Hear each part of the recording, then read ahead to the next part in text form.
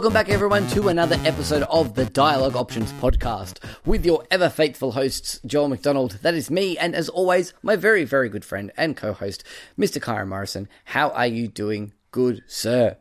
Joel, you know that feeling you have when you've just finished a really good game and you're just sort of... You're just sort of soaking in it. You're absorbing that feeling. That's where I'm at right now.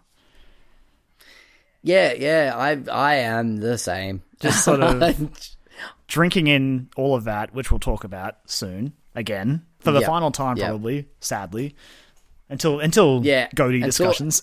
Yeah, definitely until the end of the year, because I think this is probably one of the first real big contenders of the year. I think without a doubt, this will be in both of our lists. Like, there's not even. I have no doubt in my mind. Yeah.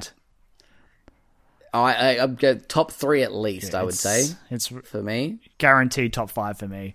But apart from that, Joel, pretty good.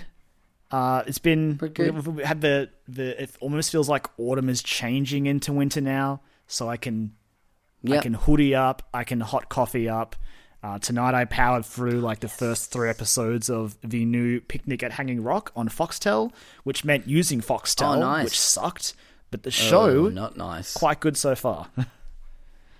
Cool. Yeah, you reminded me that was out tonight before we started recording, and I was like, "Oh shit, I want to watch that." Yeah, I feel like I might have to. I should get a cut, set some time aside of their social media promotion. Yeah, dude, you've like I probably wouldn't have looked twice at this for not because it's bad. It wouldn't have been on my radar because it's Foxtel until you were talking about it. Yeah, well, one, because it was Foxtel, but like, yeah, until you were talking about it and you were like, yeah, Natalie Dormer's in this like Picnic at Hanging Rock thing, and I'm like, oh, cool, all right, that sounds great. Yeah, and then it is great so far. There was again, I was talking to you before about it, and I was saying that there was the other night I was watching a whole bunch of YouTube videos, just catching up on my daily stuff that I watch, and every pre-roll ad was an ad for Picnic at Hanging Rock. I'm like, I think YouTube wants me to watch this show. I think Foxtel does. Yeah, I think Foxtel does as well. Foxtel's like, look, this was all filmed in Australia, but we had to pay to bring Natalie Dormer over. Yeah, fucking oath. And I mean, like, yeah, and yeah, I won't talk about it too much. I know 3 episodes in, and there's 3 more to go. But it's got its hooks in me. I don't even have much of a memory of the original movie, so I can't really compare it much to that. Okay. But it feels like its own thing, and I am enjoying it so far.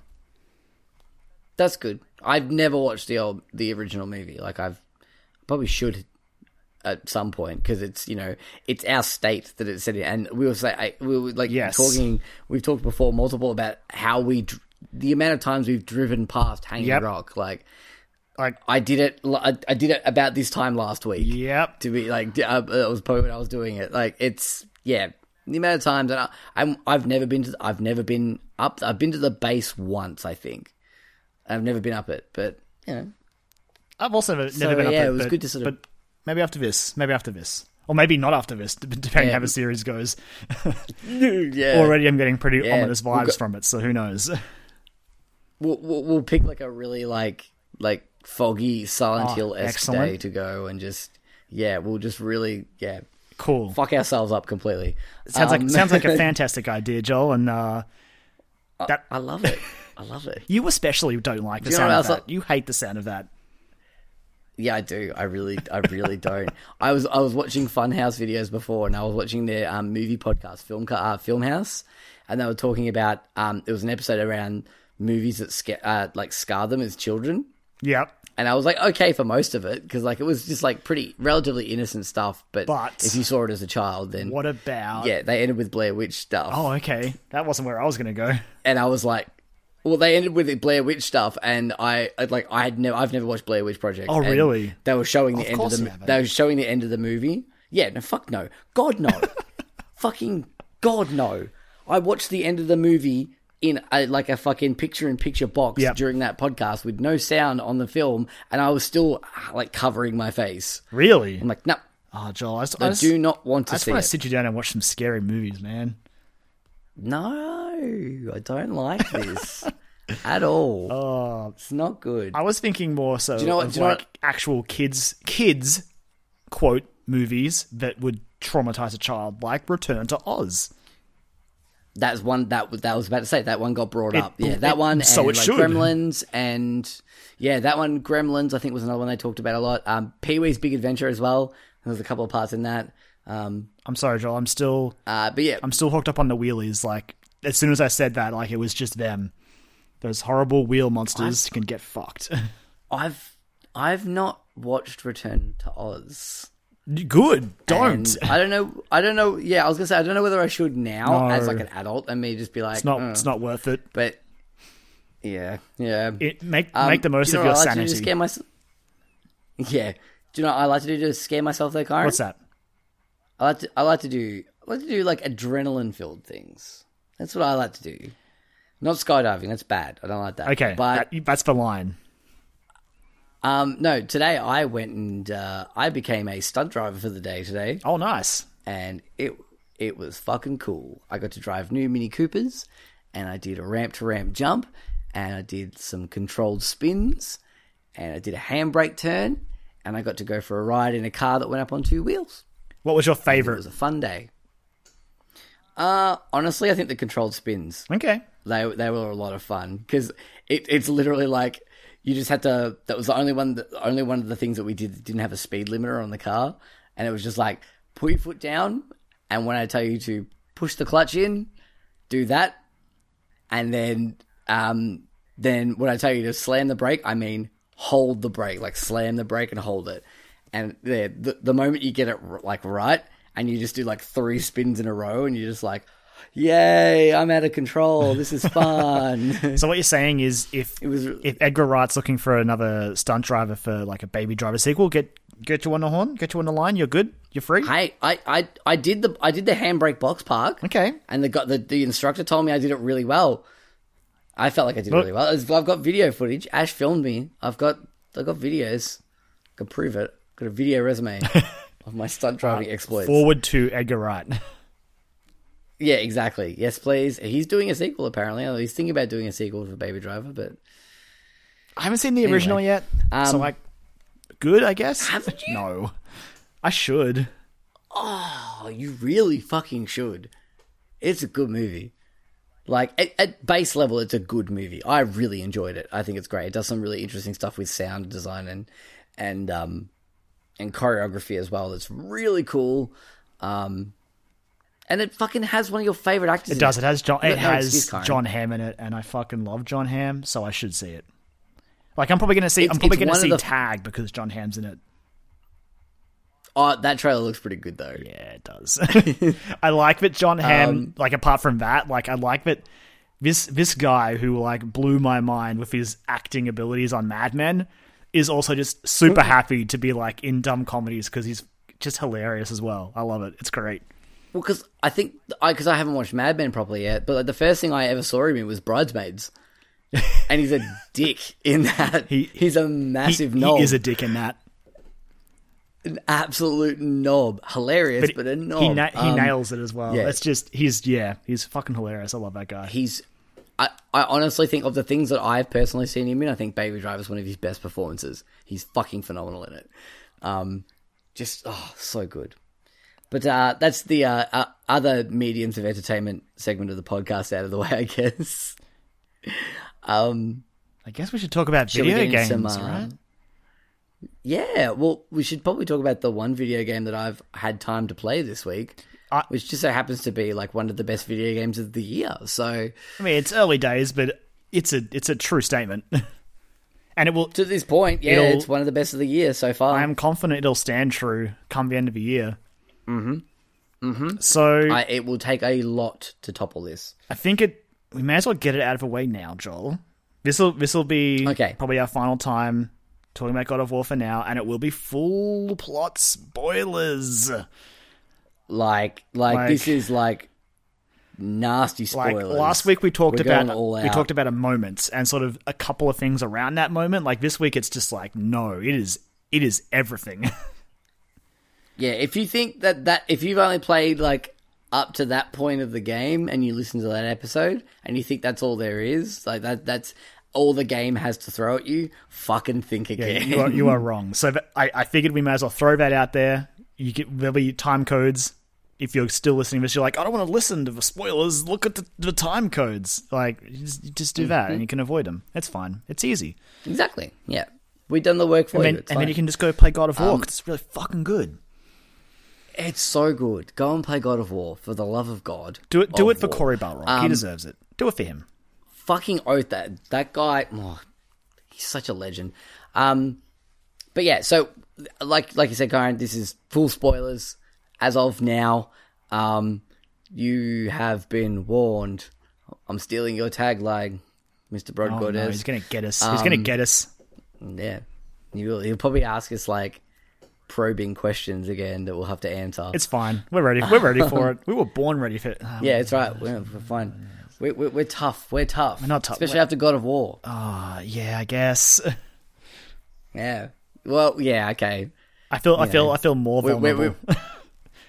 We've got thick skin. Where do you want to start with this, though? Okay. Right? Where do you want to jump in with? Because holy fuck, there is a lot to unpack here with. I think the back end of this game. I think if we're going full spoilers, I think the place I want to start is to just talk about Kratos. Really. Cool. Good. Yeah, I like it. Because last we saw him, the last I saw him, I know he had a couple of spin-off games that no one should care about. The last main game I saw him in was God of War 3, and he was an angry man. Yep. He killed literally every Greek god that mattered that was left, and then mashed Zeus's face into, like, red mist.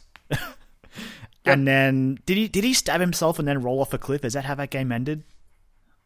I can't remember. I think it had something to do with Athena. He definitely rolled off the edge of a cliff, and it was like, he did. He threw the blades aside. Where's Kratos? Punched Zeus's. Yeah, exactly. But wasn't there like an after credit scene where him like, I don't know. I feel like there was something after the credits. I don't know, man. Yeah, fact check me on that one. I'll have to check that out afterwards. I feel like there was something that there was like a almost. In my mind, it feels like the end of fucking Batman vs Superman.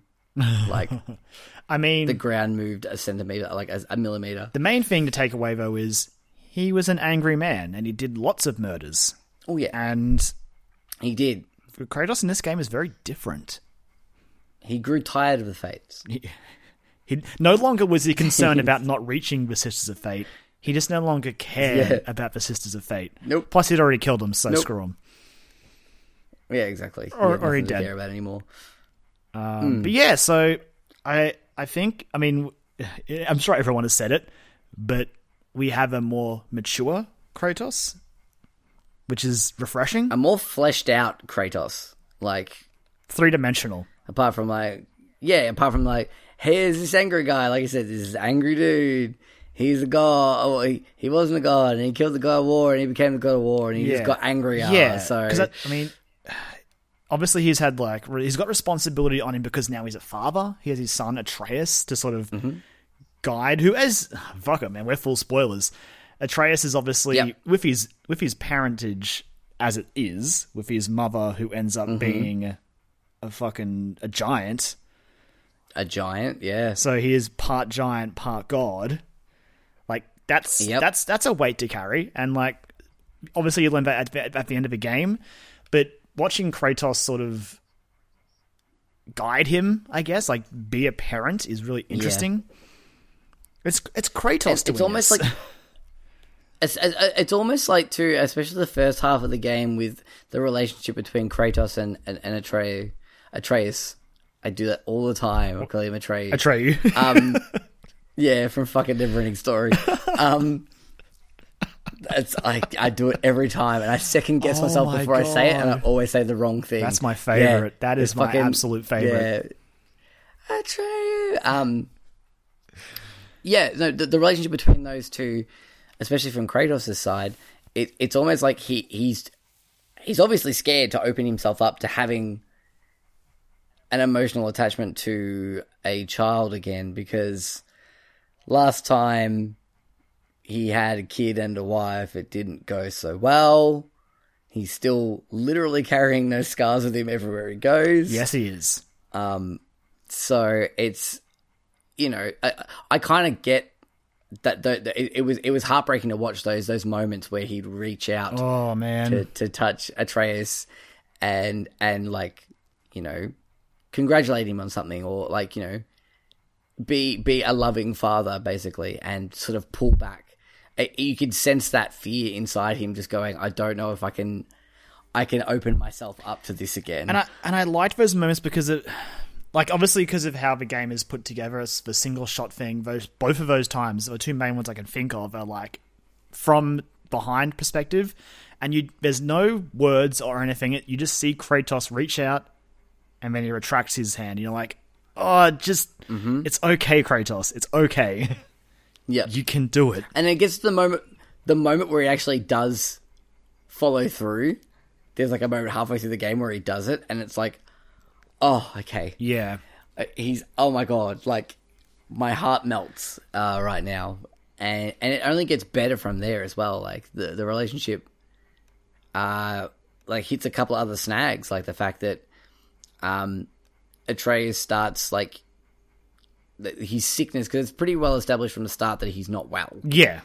But they talk about it with sort of sickness. With Freya.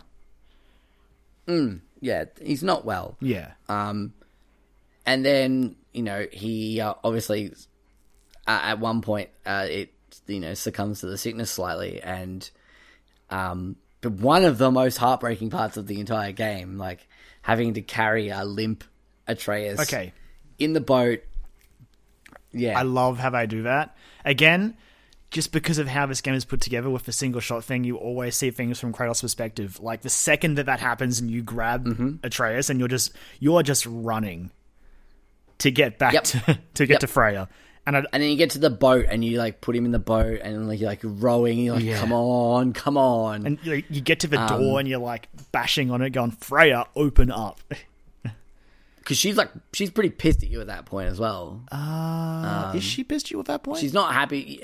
Yeah, she locks you out. She's like, I don't really want to talk to you that much anymore, I think. Yeah, it's true. She gets more pissed. I get confused for when she's pissed versus when she fucking hates every fiber of Kratos' being. I get them confused sometimes. We'll come back to that, because that's one of my favourite lines and scenes in the whole game. But yeah, like that. I watched. Have you watched the spoiler cast that Easy Allies did with Corey Barlog yet? Not yet. It's on my schedule. Sometime this week to hopefully watch. Awesome, cool. Definitely do it, because it's great. I finished the game last night. I finished the story last night, and I put the controller down. I quit out of the game. Put the controller down. Went to YouTube, and I watched that whole thing. And he was talking about that scene, like after Atreus gets taken over by the sickness completely. He apparently there was a lot of talk about making it like a fast travel point, or like, you know, being able to cut straight to like Freya's like cottage.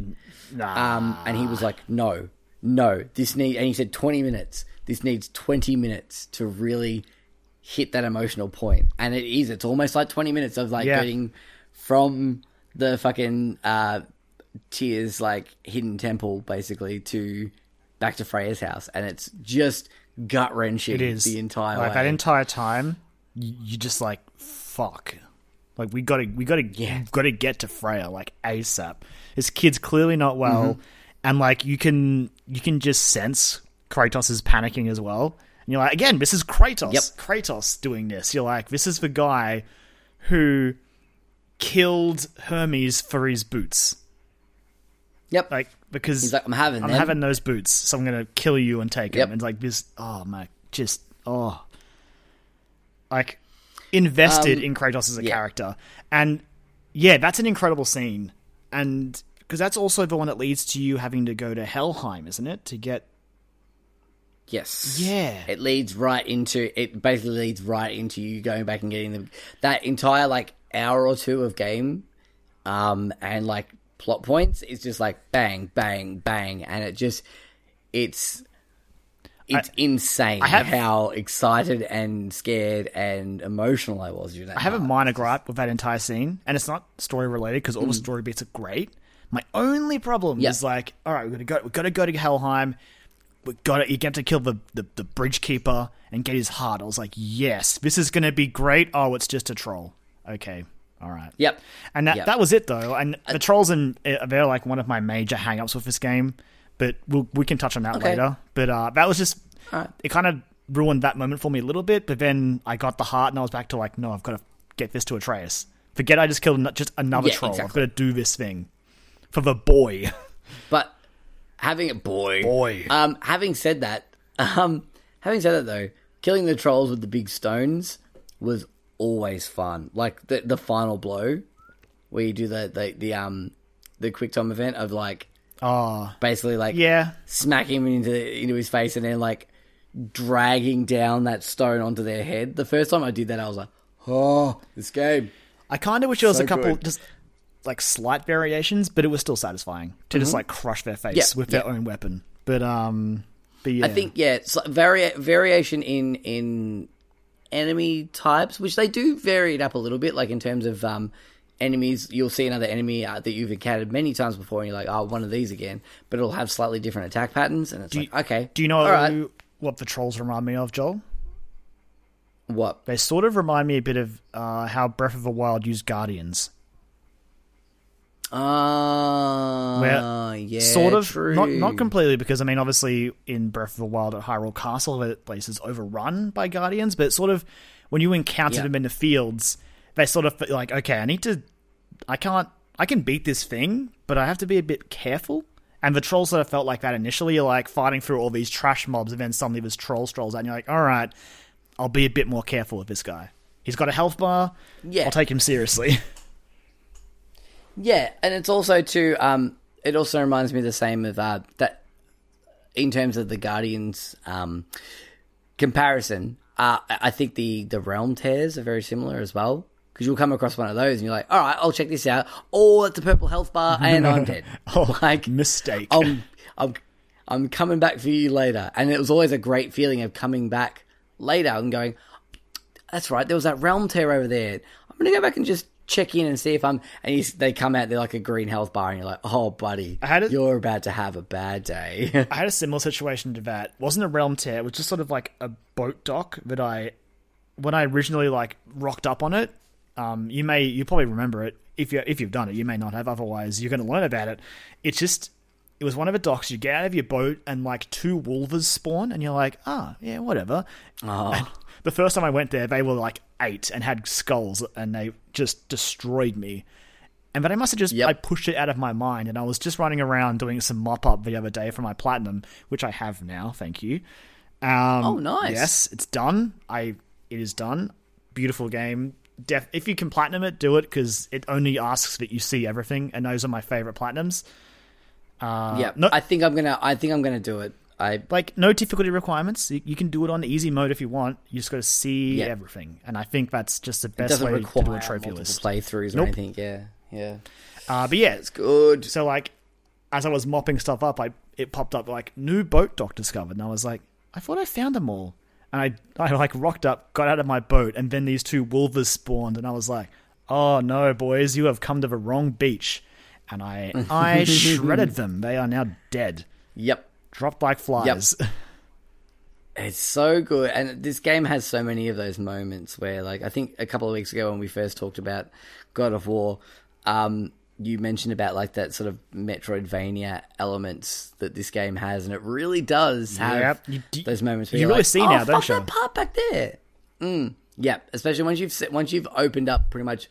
I know that there are parts of the map that I haven't seen yet, because I was watching the spoiler cast and they were talking about a couple of. It wasn't anything crazy, but I was like, I haven't done that yet. Yeah, like I'm gonna go find that. As I was mopping stuff up, really cool. I was still finding extra places I could go with like the Hell Winds and that, with the Blades of Chaos and stuff. And I know that apparently the collector's edition came with a map or something.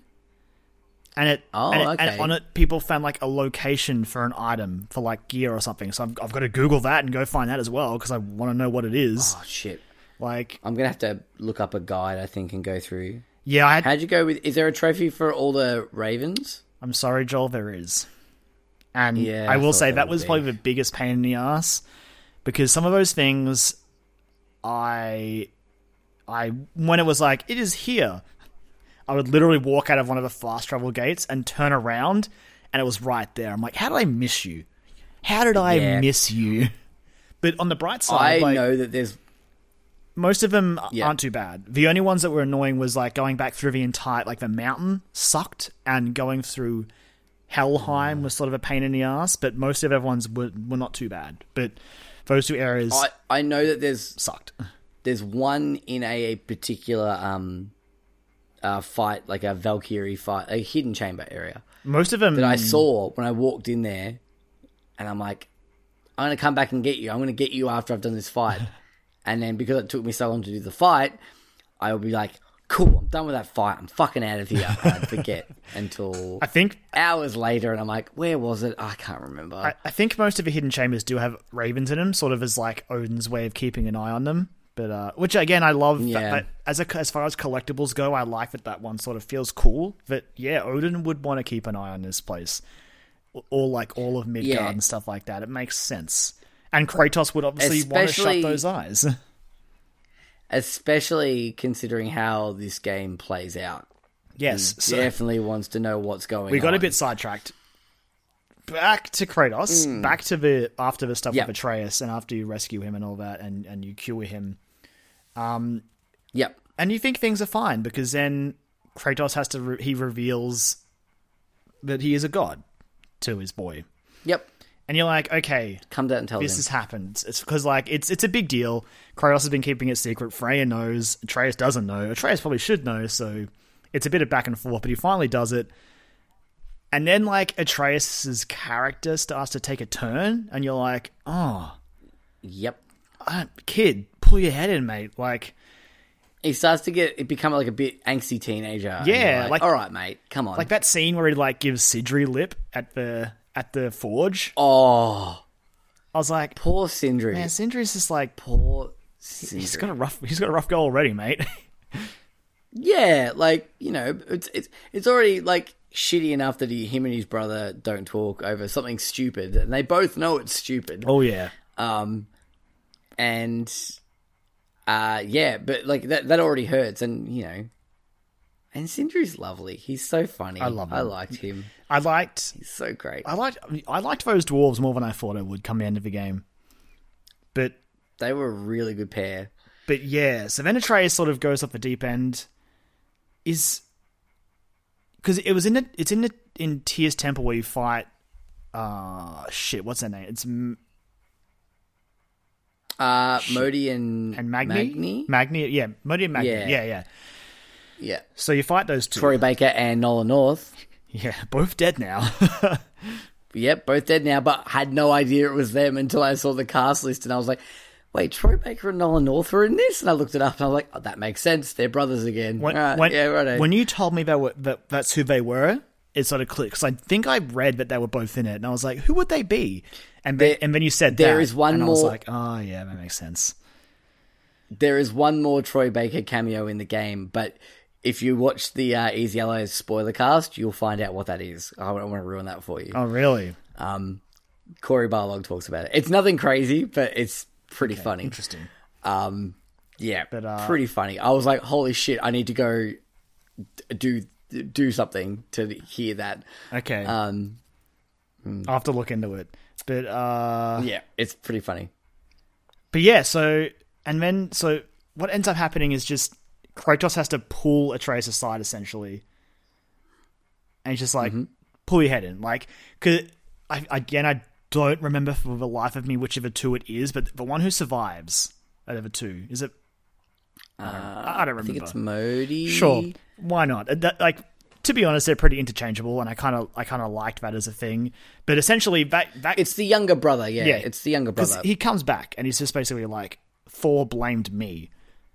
And he's clearly been pretty badly beaten by the almighty God of Thunder, and is essentially at death's door.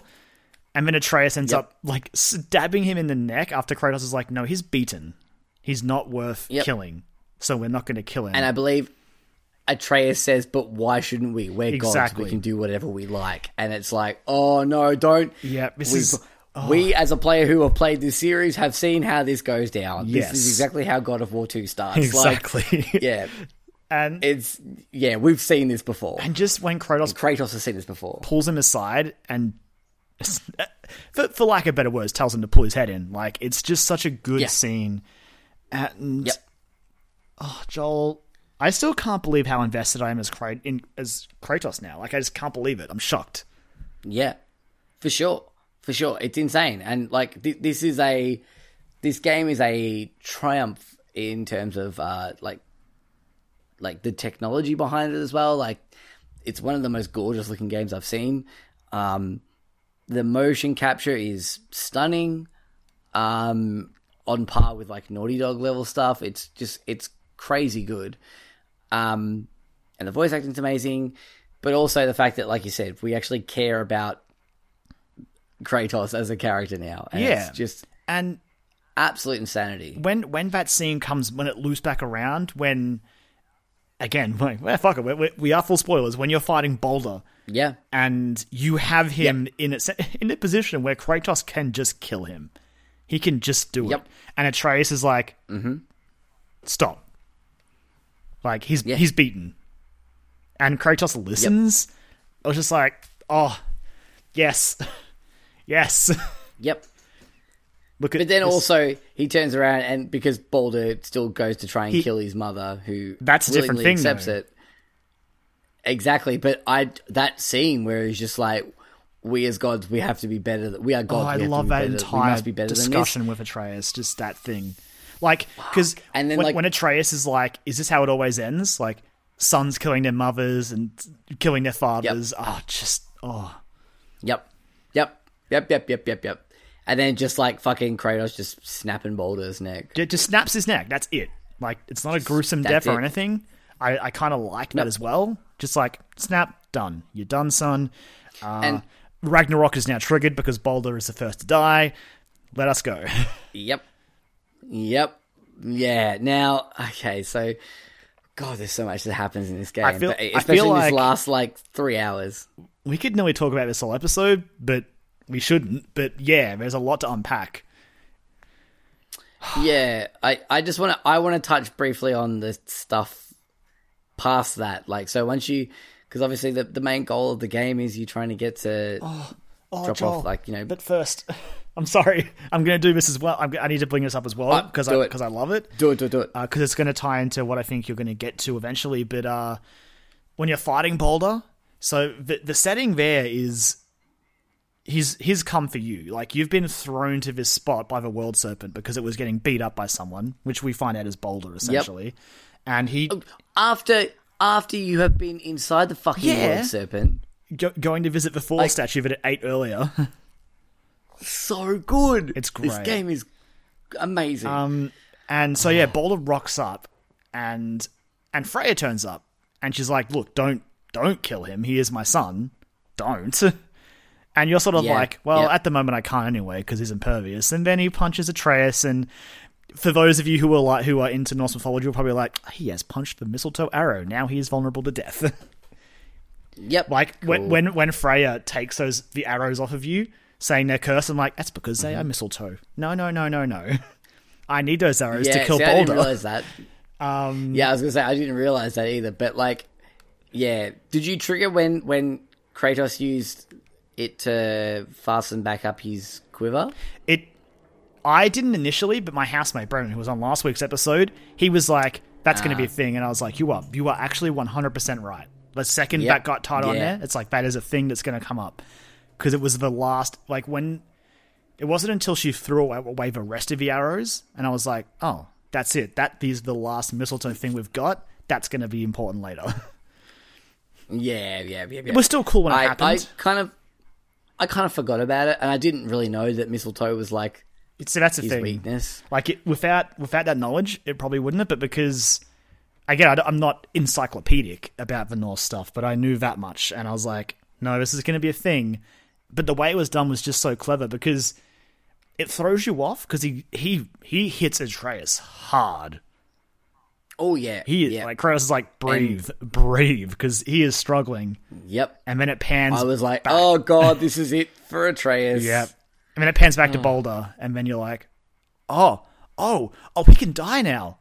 And and even Baldur's just like, I can feel. Yeah, because that's a thing. That's a whole I can thing to feel his things now. Character. He wanted to feel stuff, but Freya refused to let him.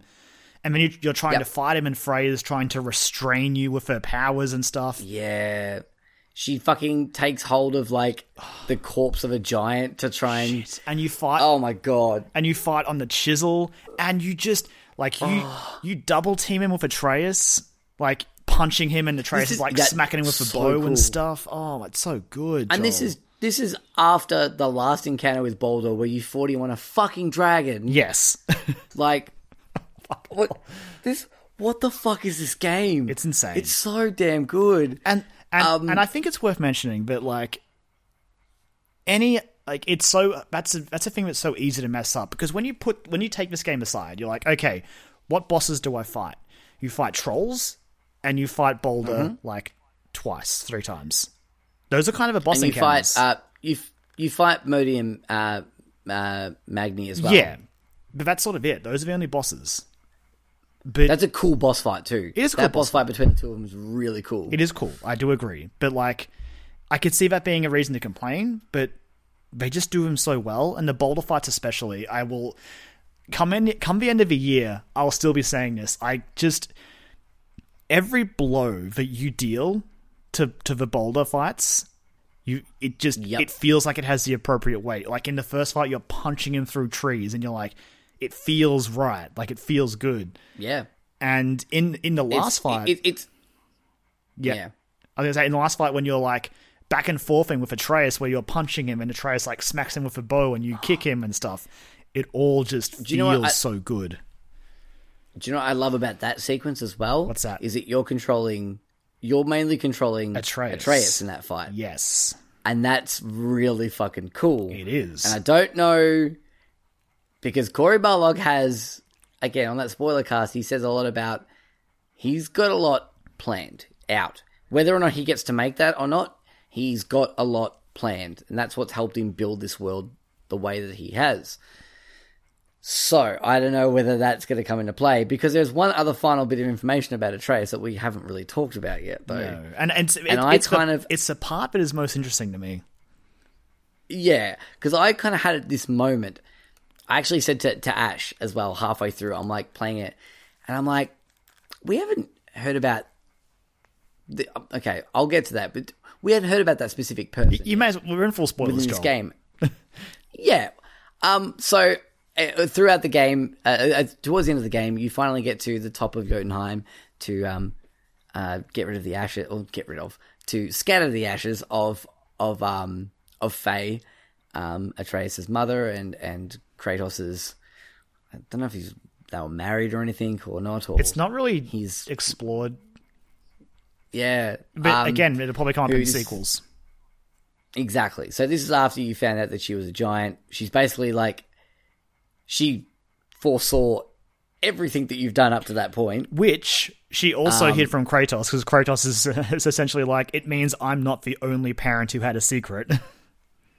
Yeah, right. He was like fucking news to me. Yeah, she pulled the wool over his eyes.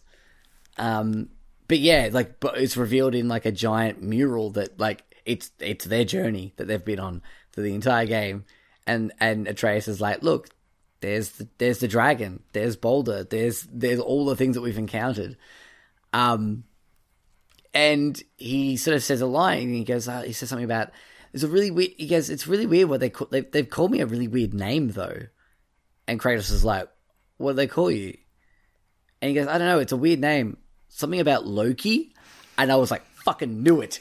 I fucking knew it. I had this because when I had that conversation with Ash, I'm like, because we were talking about because they mentioned Thor and Odin so much, and you don't see them. We'll get to that. You don't see them at all throughout the game, and yeah, I was like, well, surely Loki's going to be around somewhere. He's got to be around somewhere. And I'm in my head, I'm going, I wonder. And as I kept thinking about that and marinating that over in my head, I'm like, huh. And it came down to something about Atreus's like character design had like a very kind of like trickster-ish feel to him. Yeah. And I'm like, oh my God. So I wonder. So you're completely right. And you know what, Joel? Just out of curiosity, I opened up the wiki page for Loki, and it also mentions here, which I wasn't super aware of, that.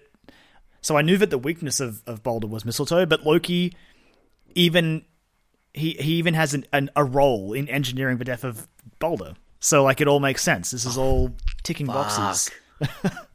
Fuck. Yeah. And that reveal, I was like, even though I'd had suspicions, I was like, fucking yes, let's go. And it's great because Kratos is like, cool, that's weird. Yeah, because Kratos would have no idea. He has no idea.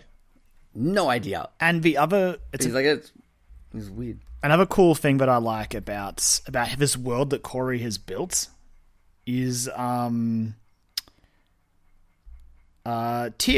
Tyr is a god who is not present anymore in this world. Yeah. And he's basically the closest thing the Norse gods have to a god of war. So that works out pretty well. Yep. But he's kind of like basically the polar opposite to Kratos, really. He is. In terms of... But he also... Like old Kratos, especially. And he opens up very tantalizing possibilities for the future of his franchise, teasing stuff like Egyptian religions. Like you see like the little eye there, you're like, oh, hello. His vault is full of interesting things, including a vase of Kratos. Yeah. Like Japanese stuff as well, I think, is in there as well. It's tantalizing. And yeah. And we haven't... I know we're going to talk about the little... Essentially what I would consider the closest thing to this game's version of a Marvel post-credit sequence. Yeah, it really is, yeah. But I also feel like we've done an injustice to Mimir by not mentioning him, because I fucking love him. Just having... Fucking so good. Mimir is great. Carrying this head around with you, telling you awesome Norse mythology stories. In battle, he also calls out like enemy positions as well. And he just... Especially when he calls out behind you as well. Which, because, that affects him, because that's where he is. Yeah, exactly. Exactly. From the spoiler cast as well, they all thought that was one of their favourite parts. It means that you could play the game without because it's got like a detector for where enemies are going to attack from. Yeah. And I like that means you can play it without it, because it is a bit of an eyesore sometimes. And it does give you the option to turn it off as well. Yeah, to go no HUD, and I like that option. Yep. Or like specific parts of the HUD as well. So, the compass is the worst.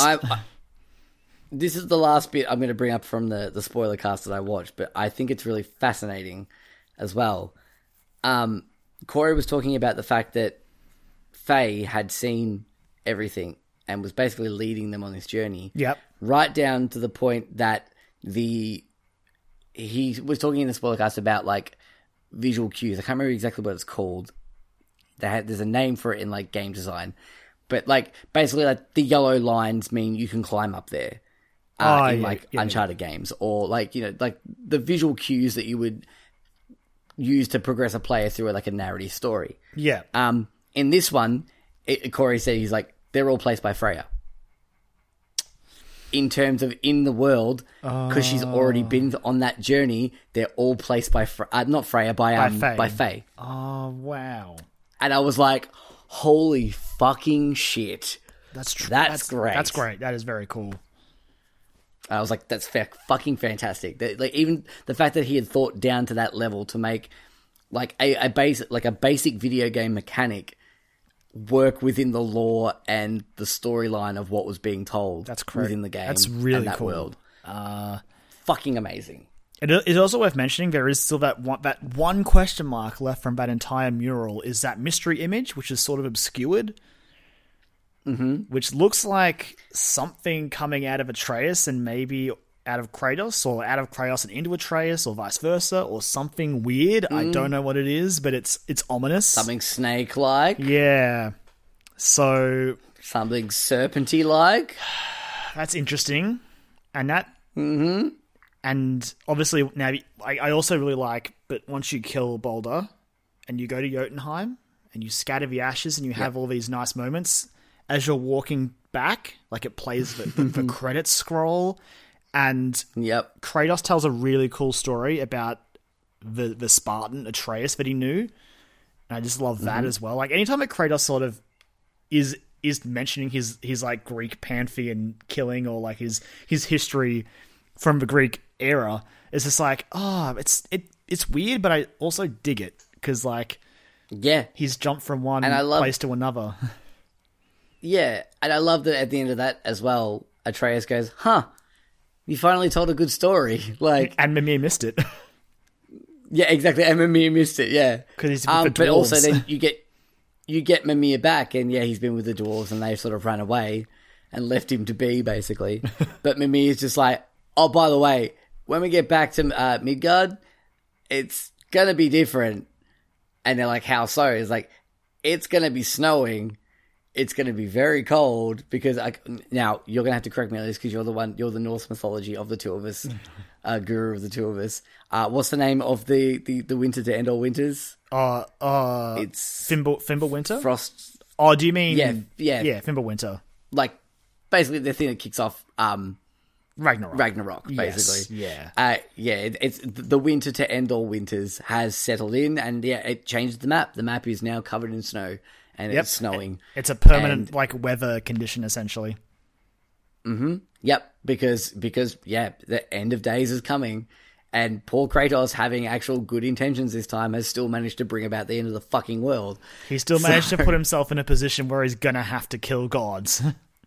Mm-hmm. Yep. Because Joel. Speaking of killing gods, like you said, there's a Marvel-esque post-credit scene as well. I really like the way that this is handled as well, because once you do the Jotunheim stuff and you go back and you see the map's all covered in snow, the game tells you, hey, you can fairly go explore Midgard now and all the realms and pick up anything extra that you haven't done or any items you've missed, and basically you've sort of, open free reign to what you've discovered so far, which is great. But they keep talking about going home. They're like, let's go home. You don't get. I had no idea. I didn't even pick up on this. They talk about this a lot in that spoiler cast as well. It's really interesting to hear about their thoughts about it as well. But yeah, it's like, I was talking to you about it and you're like, have you gone home yet? And I went, no, but I'm going there. I was worried it was going to lock me out of doing anything extra post that, and I found out later on that it was fine. You could continue on. So if you have finished the game and you haven't gone home yet, and you are either delaying it because you haven't finished up doing anything, or you didn't know you could, regardless of those two things, do it. Yeah, pause this and go do that. Pause this, go do that. It'll take you like 10 minutes, if that. So as of now, go and. So once you get back as well, you have like a nice, lovely little scene of you going to bed. It's like press circle to rest, essentially, and you're like, oh, yep, press circle to rest. You know what? They've earned it. Yep, they've been up for like 40 hours and they haven't done anything. They haven't slept and they haven't eaten, according to Corey Barlog.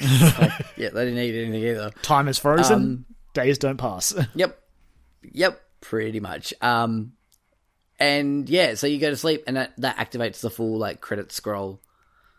Oh no, it doesn't. Before that, it's a flash forward. It's before that, yeah. You get it pops up years later, doesn't it? Yeah. Yep. And our two wonderful heroes are woken up by some loud noises from outside their house until all of a sudden a bolt of lightning comes through the roof. And at that point, you can pretty much fill in the gaps. There is a shadowy figure covered in all furs standing out in their yard. Kratos says, "Who are you?" And then you get a pan down and the furs move and you see the head of Mjolnir. And then cut to black.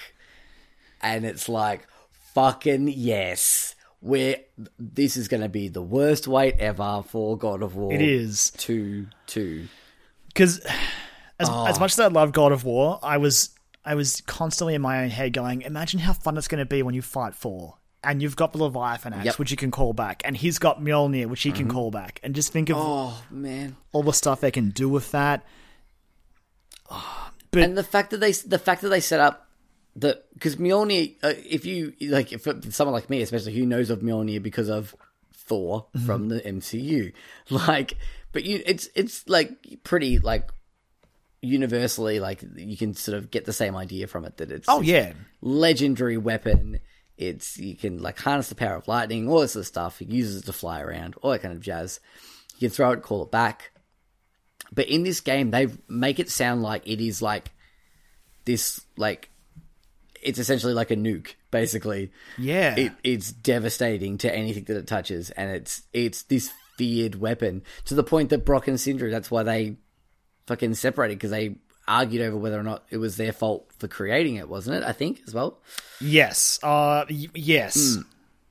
So that's a bit different. Among other things, I think. In like that was the part where I was like, oh, I mean, this is its own thing, because like I'm pretty sure, again, I could be wrong, that Mjolnir is originally formed in Norse mythology because of Loki, essentially.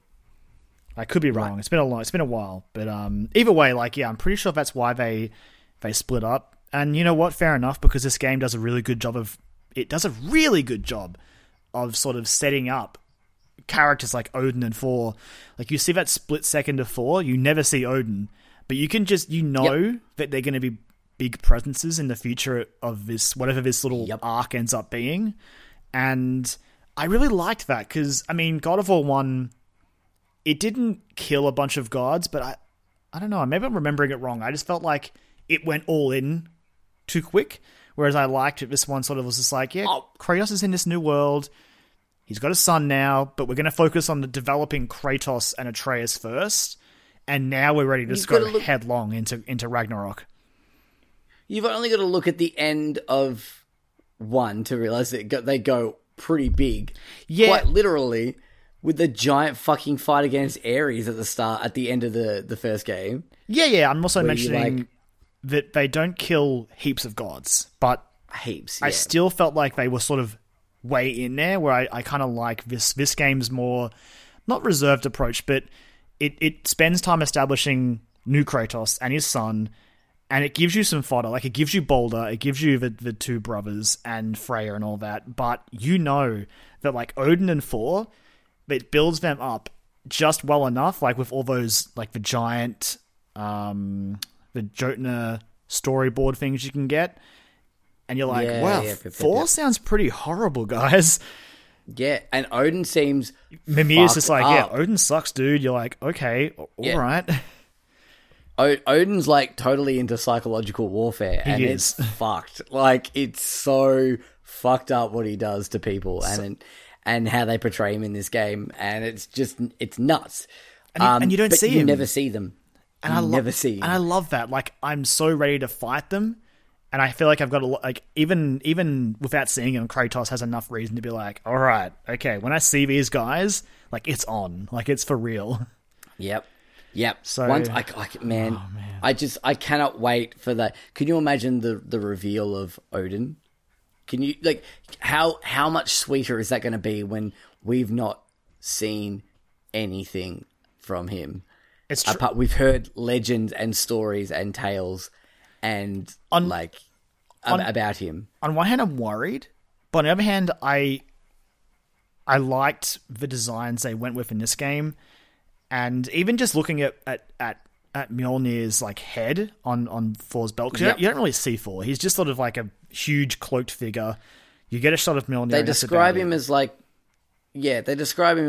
pretty like out of shape and like slovenly, I think, as well. Yeah. But I think in some times when they talk about him, so he ain't your Chris Hemsworth. No, he's not. He's honestly, he's big and he's strong. He's probably not very switched on. No. But he's dumb. The shot of Mjolnir, like, it looks so good. So I have absolute faith that they're going to nail the designs for these two characters. But I'm just excited, like, to see them. Like, whenever it happens, I'm not like, don't force it. Just develop as you need, and I'll be ready when it happens. Yep. The fact that like you know it's Mjolnir, even if you didn't know much about like Norse mythology or even like the MCU about Mjolnir or anything like that. The fact that it's set up about how powerful Mjolnir is and that Brock and Sindri made it, you get that that's what that is, regardless of all like prior knowledge. Yes. Because of the way that it's made, because it looks exactly the same way that the upgraded Leviathan axe looks. The blade looks of the Leviathan axe has the same intricate detailings as Mjolnir does, and that is such a cool fucking detail. It's great. That they've added in there as well. I love this game. Like, it's so good. Yep, I do as well. It's funny hearing Greg Miller talk about it. Like, he's just like, apparently it's his favorite game of all time now.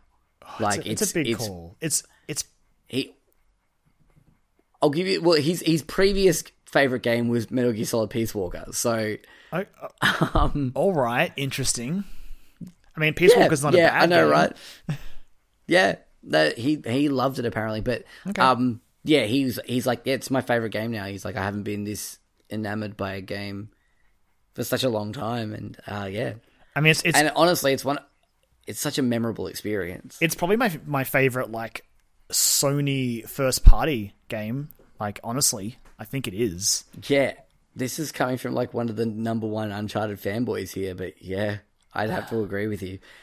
It's just like it's like I don't know how to really describe it apart from like we've just been speaking about it for 45 minutes. It's just without, because you always have that fear and when you're talking about especially a game like this that you really love. You're like, am I overhyping it? But I don't know if I am. It's just that good. Yeah, and it's stunning in a way that Corey and his team were so respectful of. Obviously, they were respectful because they made it, but like they were so careful with what they showed prior to the game coming out. Apart from the tooltip, as careful as they. Yeah, the tooltip thing is shitty. That sucks. It's really shitty. But I honestly think that was an oversight of theirs, and it sucks. But I think it was just something they may have overseen, unfortunately, which is awful. But but in terms of half of this game, if you looked at all the promotional stuff, you don't see half of what this game has to offer. A lot of it, and that's fucking cool. I think it really sort of the cutoff point seems to be about where you meet Freya, from what I can tell. Yep. And like everything after that is just like, whoa, what the hell is this? Yep. And there's a lot, and the World Serpent stuff. But apart from that, but I mean, the World Serpent was in one of the first trailers. So I think it was in the second E3 one. So second E3 one. Hmm. Yeah, but they did a really good job. Like it's what I mean when I say, hey, promote a game, but respect not spoiling stuff. And these guys did a really good job. It's a shame there was a bungle at launch, but the promotional lead up was great. Yeah, because the review codes went out like 2 weeks beforehand. Before the game came out, and reviews came out, like the review embargo went up a week before the game came out. And even still, most of the reviews that I saw or read or early impressions of it were people just going, you need to play this game. I can't tell you anything else about it. They're like, we can talk like a little bit about the combat. I read an interesting article today about saying how it was, the article was called how it was almost impossible not to spoil one of the parts, the most impressive parts of God of War. And they were talking, of course, about the Blades of Chaos. Yes. And they're like, how am I supposed to write... The guy writing this article was like, how was I supposed to write a review when there's an entire skill tree that I can't talk about because it would ruin a particular point in the game. And it's radically different. Like, it opens up a whole bunch of new options. Yeah. Yeah. And it's crazy that people... Imagine being in that position, having to review something and go... I literally can't talk about half of this game because it will spoil one of the best reveals of the game. And it's tough, and it's a whole different discussion. And I do feel for them because it does, like, I almost want to say, just write about it. Just write about it, but say there's spoilers in this review. Because, like, I almost feel like you have to talk about it, but I don't know. It's tough. Like, but the thing was that most people who wrote a review were just like, if you are mildly interested in playing this game, or you've been looking at the trailer and going, that looks interesting, it's like, play this game. Like, if you're a fan of God of War, you need to play this game. It is so important that you play this game because it is such a different take and such a great new direction for Kratos and the franchise. And I'm so fucking excited to see where we're going from here in God of 5 War or 6 years' time. Has finally matured, and it makes me so happy. Mm-hmm. Yeah, in every aspect of the game. Just maybe give us something besides trolls next time. That's my only thing, because I think we're going to, because I really like the combat in this game, but sometimes it was a bummer where I'm like awesome, I've got managing these packs down, and then the troll walks out and you're like, okay, well I'm gonna hack his ankles for about 5 minutes, and that's sort of about it.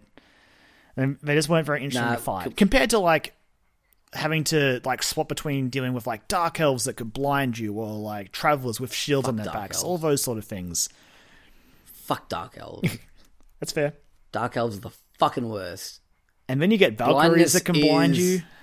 Oh man, we didn't even talk about the fucking Valkyries that much. The Valkyries are the best fights in the game, but also some of them can just go jump off a cliff. Yep. Yeah, like you were saying before about how there's not many bosses. I would like those are like optional bosses, but there are 8 of them, and they are fucking awesome. What's interesting about the Valkyries, and as you said, there are 8 of them, and they are boss battles. But it almost feels like there's an order to follow because they build on one another. Yeah, like as you progress, you'll find out that certain ones have pretty simple movesets, but other ones have all the moves they had and new attacks, and then other ones have both of those Valkyries movesets and new stuff, and until it culminates with Sigrun, who can just do everything, and you just want to cry because she's just really mean and hurtful, and you just want to help her by killing her, but she just refuses, and it just makes you sad and angry. Then you finally kill her and you're happy. But those Valkyries, man. It's weird because, like you said about they sort of build. There's like a specific order to them. They have different types of movesets and all this sort of stuff as well. But they also give you a little bit more of the story. They do after you kill each one of them because there is something darker going on underneath. And that'll be in the sequel. And I don't even know the resolution. I'm assuming you get the resolution of that after Sigrun. You get a resolution. Some sort of. Yeah, cool. That's what I'm assuming. I didn't think it was going to be the resolution. Yeah, it really feels like a jumping off point for like what's going to come in the future. And you're like, yes, let's go. Let's do it. All right, I've got to grind out some gear and get my levels up to go back and take that bitch down. Yeah, look, she'll go down. It won't be easy, but it'll be satisfying when you get her. Yep. Oh, yeah. Got to get that Souls feeling going. Get that Souls blood running in my veins. Look, like you said, I think we could talk about God of War all night. It's so good. That's God of War, guys. I honestly, fuck it. Rest of the episode, it's God of War. We're doing it now. But yeah, I don't think this will be the last time we talk about this. It will be the last time we talk about this in this great detail, but I don't think this will be the last time we talk about this game. Because I must say, I have the utmost respect for, first of all, for Santa Monica, like Sony's Santa Monica, and for Sony for letting them do this. There's no DLC coming for this game. Like this is the complete God of War. This is it, and I love that for starters. Like, it's crazy because I thought before I knew that I was looking at the Realm travel room, and there's like, hey, look at all these places that you can't go to because it specifically says this will never work. And I love that because again, that's just more as like. In the sequel, like when you saw Asgard on that list, you're like, I'm probably not going to go there, but it's cool that it's there because I'm going to go there eventually. I know I will. Because it's Asgard, Vanaheim, you can't get to it, I don't think either, can you? No, I think Vanaheim's blocked. And is there one that starts with S? Svelte? Yeah, it's Sveltheim or something. Svartalheim? Yeah. Yeah, something like that, yeah.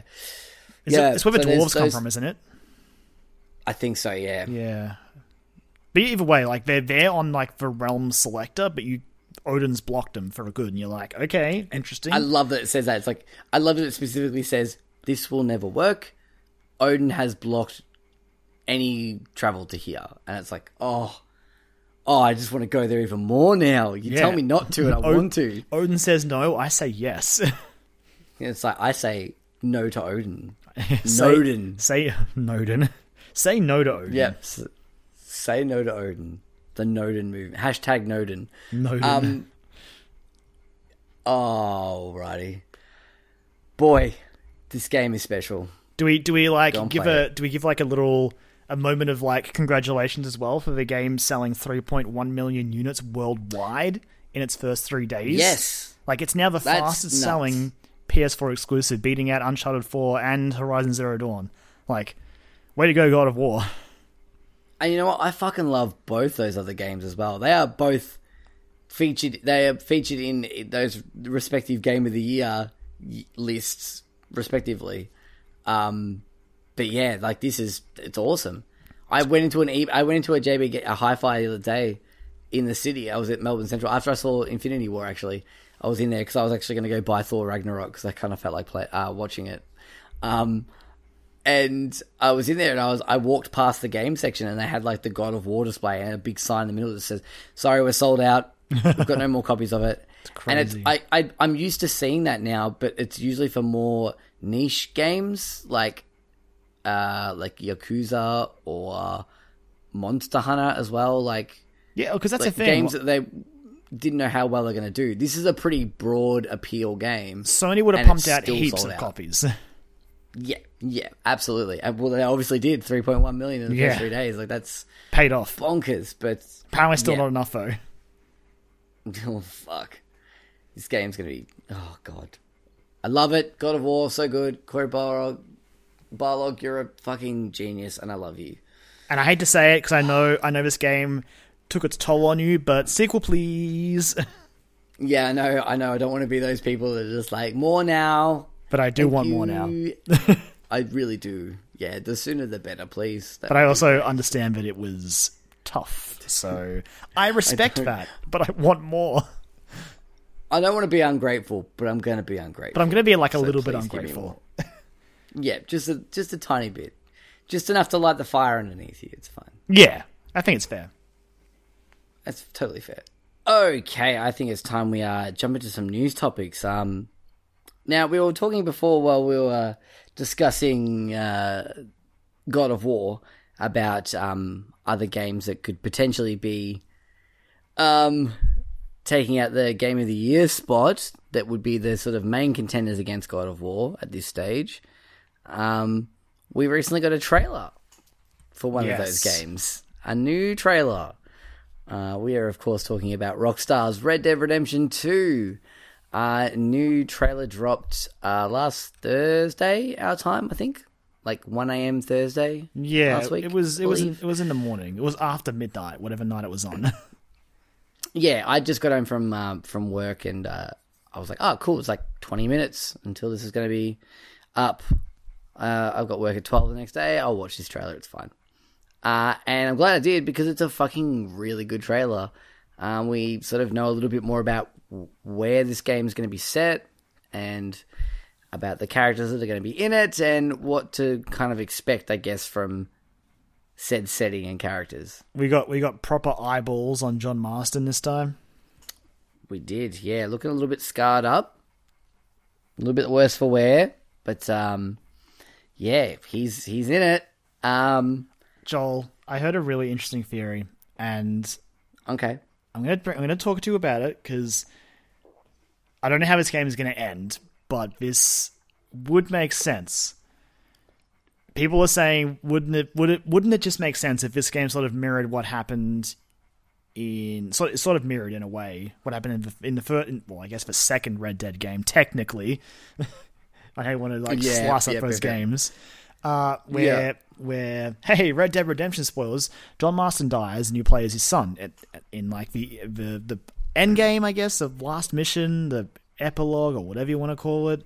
It's kind of like talking about God of War again. It's kind of like the go home mission. Yeah, almost like so you can still fucking go and play around all you want, but you play as his son, as Jack.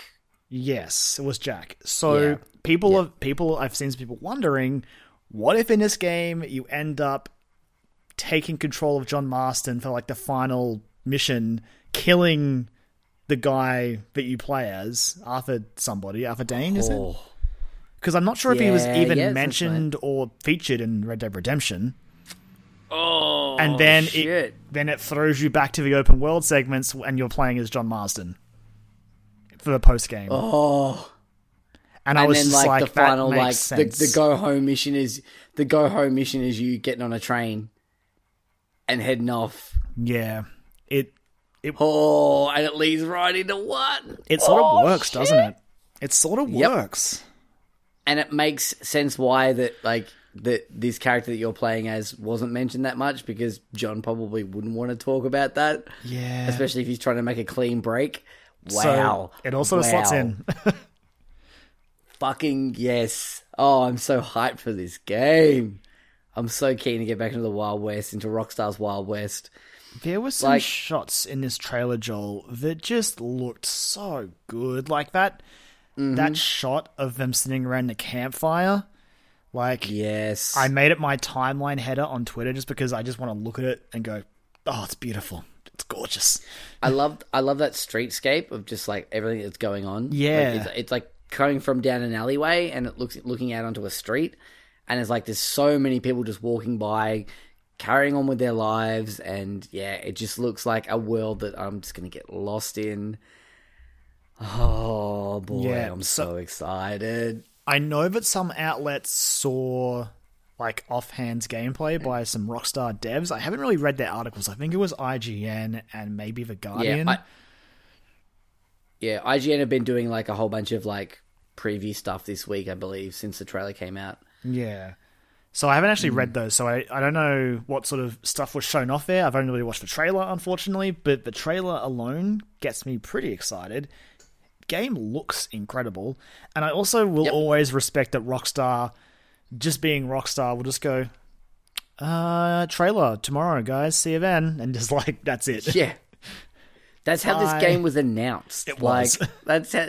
They were like, they changed the color of their fucking Twitter profile picture, and everyone lost their goddamn mind. Like, that's all it took. It turned to it just turned to red, and everyone was like, fucking Red Dead, we're doing it, let's go. Everyone just fucking lost their goddamn mind. And I was one of them, absolutely. I was like, it's happening, everyone. It was crazy because it was Red Dead and Switch in the same week. Fuck, it was too, man. Red everywhere. So good. But yeah, obviously I'm day zero for this game. Holy shit. Oh yeah, I am there. No doubt. Out the gate, ready to roll. This ready is to tame, like, break in horses and ride them around and hang out with my cool cowboy gang. And just probably do like the hunting side missions and all that other stuff as well. Man, it's all going to be so motherfucking good. Things. Joel, like 20. I think I'm pretty sure I said this last week. I'm just going to repeat myself again, and I'm just going to say that the quality of games since like Breath of the Wild, even you could say before then with like Resi 7 and all that, quality of games have just been insane. Like, and with God of War now, we've got Red Dead coming up in months, and there's all this other stuff that'll be happening as well. Like. And like you said, it's not even just in like the AAA space. It's games in general. Like, indie games have stepped up their marks so much to the point now where we have this like weird AA space in between with things like Hellblade: Senua's Sacrifice, and there's another one as well that a lot of people were talking about. That sort of that same sort of like not quite a first party AAA or not quite an indie game, but like a smaller team, but. I am not sure what you are referring to, but I am aware of the Hellblade comparison. Yeah, Hellblade's the big one, but like, and responsible for that sort of mid tier space, I guess. But like, everything's been of just such a high quality. Do you think this is a bad thing for the games industry? Like, that we're going to get even more critical than maybe a lot of people already are with reviews and things like that? When people do see, like, those 7s, because it's already a thing when people see a 7, they're like, well, it's shit, I'm not going to play it. I mean, it's tough. There's always going to be a discussion of the importance of review scores. it's so hard to be like, hey, this number that I'm going to put at the end of my review, it represents everything that I said in my review. And by looking at this number, you get it. Like, it's just, I know why we have numbers. I get it. But all the information you need is in that review. And if you see a number and that's what you judge the game by, like, that's a mistake, first of all. Like, and obviously, we need to get past 7s being a bad game, because they're not. It's not. 7 is still respectable. Like, when you get below a 5... It's above average. Like, it's above average. It's still a good game. Yeah. Like, I don't know. I've always felt that's a bit ridiculous. But I mean, I do see your point, because these games that are coming out, like God of War, is like insanely getting like so many near perfect scores, as well as a lot of perfects, much like Zelda did last year. And I'm sure Red Dead will also do it, because it's Red Dead, and Rockstar just they just do it. They get those scores, and it's interesting to consider. But also, no, just keep giving me good games, because I don't care. True. Yeah. No, honestly, like, me personally, I'm like, oh, it's fine. I'll keep playing amazing games. But I had that thought then where I was like, could this potentially have a negative impact on the industry? And I just think that people who read reviews need to actually read reviews, is the main takeaway. And they are, a review, when it comes down to it, is an opinion. It's yes. If you would like to look at an objective statement on the game, go to its Wikipedia page. Yeah, exactly. Yeah. Read the back of the box. It's like, oh, there you go. That's what the game is? All right, cool. Yeah.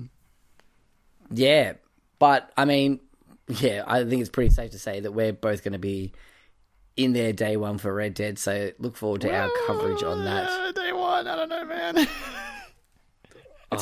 It's PAX weekend, dude. Fucking... And it's not on Switch like Mario was. And that's... It's... Yep. And because you're probably going to be, like, crashing at my place, and it means Yep. Cool. Yep. It's God of War weekend all over again. But we had time for God of War, like, on Friday at least, a little bit. That's like, true. Yeah. This is going to come out. Right. This is going to come out like when PAX will be starting for us, probably. Is it October 27th for us or 26th? I think it's 26th for America, 27th for us, because timelines. Yeah, because Either way, that's Friday, Saturday. Either one of those. So that's those are both PAX days. Motherfucker. Yep. God. Fucking damn it. Oh. It's fine. Well, we'll be there post PAX. It's maybe it'll soften the blow of, like, you know.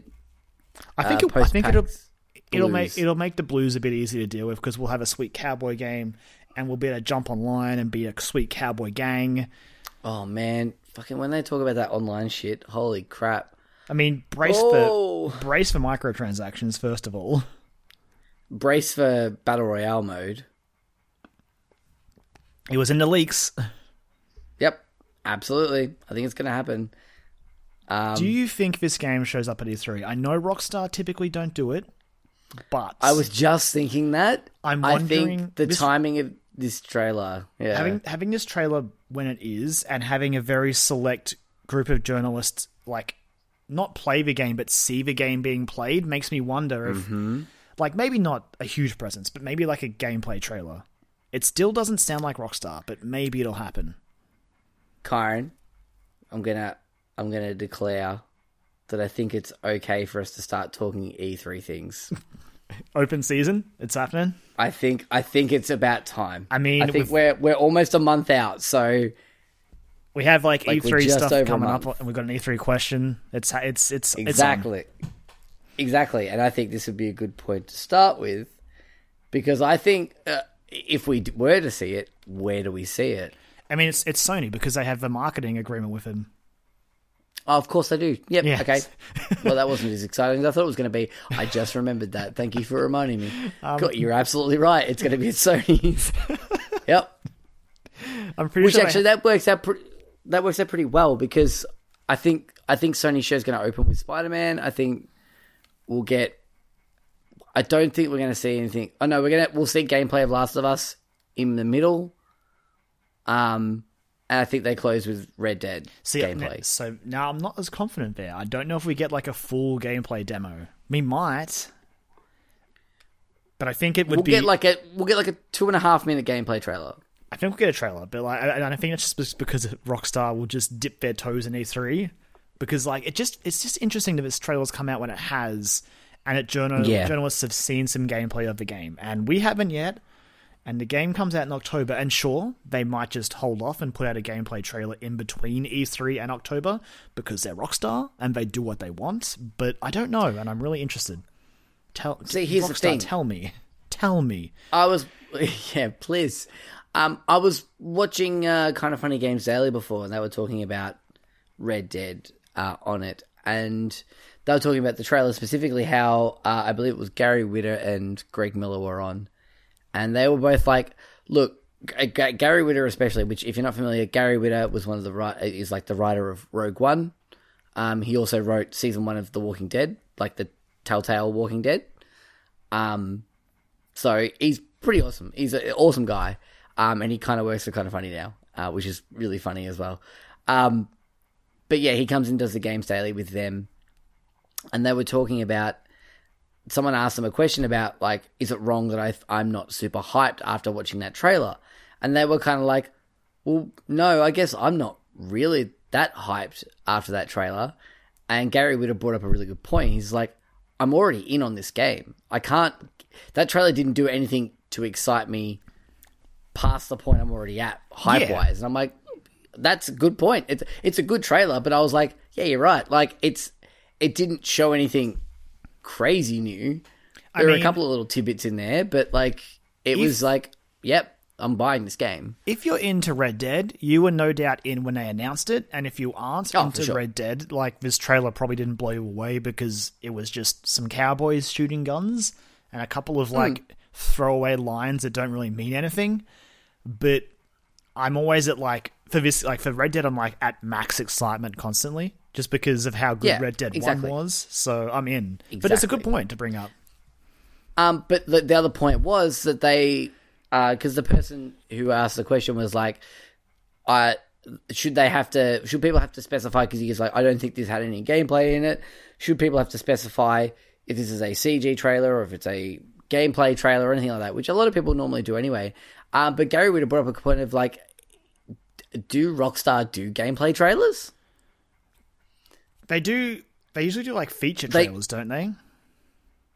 For online, they did for Rockstar. No. They did for GTA Online. That's the only one I can think of. No. I'm pretty sure GTA 5 had like a Los Santos sort of tourism-ish style video that talked about all the stuff that was there.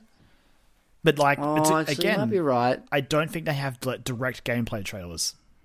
Yeah, because again, they're Rockstar. So, you don't need to. Like, they are Rockstars. So maybe we won't get maybe this is it. We might get one more trailer before the game comes out, but I think that's all we're going to get. It's also a good point. Like Rockstar, they do their own thing. And they know their game's going to sell, and they know it's going to get good reviews. So they're just going to very easily just disappear back into their studio and work away on it. Yep. This game's already selling. Like, people are buying this game already. People are paying money for this game already. Like, it's selling copies already. And it has been since it was announced. So, even before we had the release date that was announced in the funniest way possible, I'm just God. Like, yeah, sorry guys, the game's been delayed. We're delaying it to October 27th. And everyone's like, wait, what? This game had a date? And they're like, nah, it's October 27th now. Oh, okay. Thanks for that's how you announce it? Then they're like, yeah, we're Rockstar. We do what we want. Like, what did you think was going to happen? Here's some screenshots. Enjoy. Yeah, have a couple of screenshots and like a subpar announcement of a release date. Like, just like it's been delayed to October 27th. No fanfare whatsoever. Here's some screens. And this one was just like they posted a thing going, hey, trailer tomorrow. Be there. It's like, oh, all right, Rockstar. Yes, we will be there. So excited. fucking excited for this game. We bend to Rockstar's whims. That's how it works. Yeah, absolutely. Look, I played all the GTA 5 and it was fucking great. It's a great game. Inconsistencies with things in narrative and things like that, and well, all that kind of those kinds of arguments. Yes, they are present, but I didn't really care because it's such a fucking good game. But also, it still blows my mind that Rockstar makes... Again, GTA 5 is a game that came out on PS3 and 360. The PS4 and Xbox One version looks so good. It runs so well. Like, that is a huge open world full of so many things. And I don't think I encountered any real bugs with it. That's insane. No, I don't think I did it. The usual like open world bugs, I think, will sort of hit every now and then. But occasional ones, but nothing like you see in other open world games that maybe also who spend a lot of time in the oven. Who we might see a new one this year. I don't know, and it might come out and it might be buggy, and I might be talking about Elder Scrolls. I can't confirm or deny that, but those games spend forever in the oven with Bethesda. You think we're going to see some Elder Scrolls this year? I think we're due for a look at 6. I think we are. Do you think we get a Fallout style reveal for Fallout 4? No. I don't think it's this year. No. Which means we may not see it in that case because they've been focusing more on the games that they're bringing out imminently. But I feel like... But what I'm saying is Elder 6 will come out and it will be buggy, even though it's been in development for years. Very true, very true. Oh no, man. But I just remembered, speaking of glitches, I remember the horrible animal people in Red Dead Redemption 1. I take back what I said. Yeah, or fucking random cougar attacks. Yes, or horses that want to use banks. Yep, bank horses. Yep, good times. The GTA 5 was mostly okay. That stuff from Red Dead is making me even more excited for Red Dead Redemption 2. I'm like, fucking bring Bank Horse the sequel. Let's do it. Go. I'm ready to go again. I want to do a heist where I bring my horse into the bank. Let's go. I want gender bend dastardly this time. I want to tie a male to the tracks. Oh, that'd be great. Yeah, that's what I'm hoping for. Let's see how up to date with current affairs Rockstar are. I'm not holding my breath for that, to be honest, because much as I love their games, sometimes they're a little bit much. But sometimes they stick to their guns, and like, good on them. They tell a story, and they're not afraid to tell the story that they want to tell, which I guess is kind of good in a way. It has its flaws, maybe. Yeah, it does. Anyway, I'm sure you'll hear us talk more about Red Dead over the coming months in our like most hype lists and things and of that ilk. So stay tuned for that. But after it's at that time of the year, end of financial year, when everyone's doing their yearly financial reviews and all that sort of stuff, Nintendo had all theirs last week, which had some pretty interesting stuff. I think we talked about that last week on the show. Yes. Yes, we did. And this week, Activision has had their sort of financial review, and some interesting tidbits have come out of it. I plucked some bits, Joel, because I don't really care about a lot of it, but there's some interesting things that I was like, pick that, and we'll pick that, and we'll take that and stick it in there. Yeah, it's cool that Overwatch is doing well still in a surprise twist that shocked no one. Where I think we just hit 2 years. When the anniversary event starts in May, it'll be like the second year. Yeah, because I think the end of the second year, I should say. I think it's it's been 2 years since we played the beta, because I was looking on Time Hop yesterday, and I posted a status 2 years ago that was Overwatch is the big Hero 6 game that you never knew you wanted. And I fucking stand by that. So it's also worth mentioning that on top of that, like Overwatch, the most recent event, Retribution, has seen a higher participation rate versus the other events, and the average Overwatch League viewer spends over an hour watching matches, so that's pretty good for that as well. That's really cool. Do you think that the Overwatch Retribution higher participation might come down to the fact that some people are idiots and didn't know to get onto the extraction helicopter and just kept playing? Maybe. Like morons. I'm glad they fixed that. And they're like, though. oh, we failed again. Let's go back out there and try and beat it. Oh, we have to kill all these people. Get in the fucking chopper. Please. For the love of God, get in helicopter so we can leave. They patched it so that people who do that get left behind, so I'm fine. Yeah, I know. The second time I went, the next time I went back to play it with Brod, and we got into the helicopter and we waited there for like 5 seconds, and then we left, and I was like, huh, cool, awesome, yes, bye. Mission success for us. I think the person we left behind was Reaper, and I was like, good, that's canon. Yeah, screw him. I like it. But yes, Overwatch kicking goals. Looks like they're expecting to add more teams to the league this year. Awesome. I mean, I guess maybe some other teams don't need to be there. I'm sorry, Shanghai Dragons. You haven't won a single game yet. Hey, look, Spyro's coming out later this year. It's the year of the dragon now. So all right.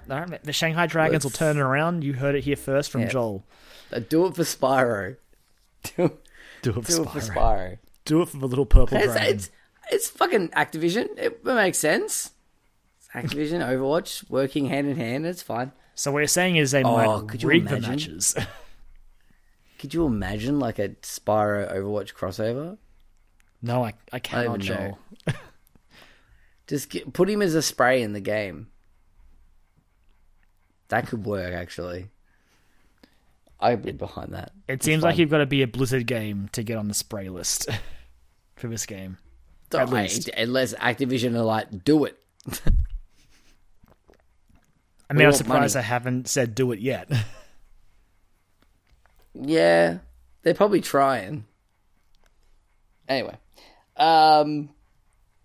But yeah, that's really cool to see new teams that are being added, and everyone, like, a lot of people watching at least sort of one match, because like an hour is about one match, I would say. Yeah, pretty safe bet. I think that roughly an hour long for like the matches and like the breaks in between. Yeah, so it's good to see like people like are jumping in to support their teams and just sort of watch their match, I guess. Yeah, I have to imagine that's what it is, but even that is cool. Like that's. That's awesome. If you're just jumping in to watch your team play, that's what they want, at least.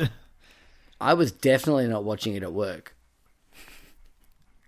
I absolutely wasn't watching it while. Hey, Joel, how are Spitfires doing? I don't want to talk about it. Let's move on to the next point from Activision's points. Fucking hit it raw nerve there. We're not Dragons bad. It's fine. We're not Shanghai Dragons bad. It's fine. Also now we can rag on the Dragons. Yeah, I'll throw them under the bus now. Don't you fucking hurt my Spitfires. God damn. So yes, Black Ops 4 feature multiplayer innovations. That's what they're saying as well, which we kind of knew. Well, had been alluded to the fact that Black Ops 4 is probably going to be multiplayer only. Which is still... It still weird. Sounds like it's a gamble. Like the full reveal is actually coming up real quick on May 17th. So we're going to know. 10 days. Yeah. But multiplayer innovations is what they're hinting at. And there's the Battle Royale rumors. It all seems like it's lining up. It just does feel like it's lining up, doesn't it? It really does. Yep.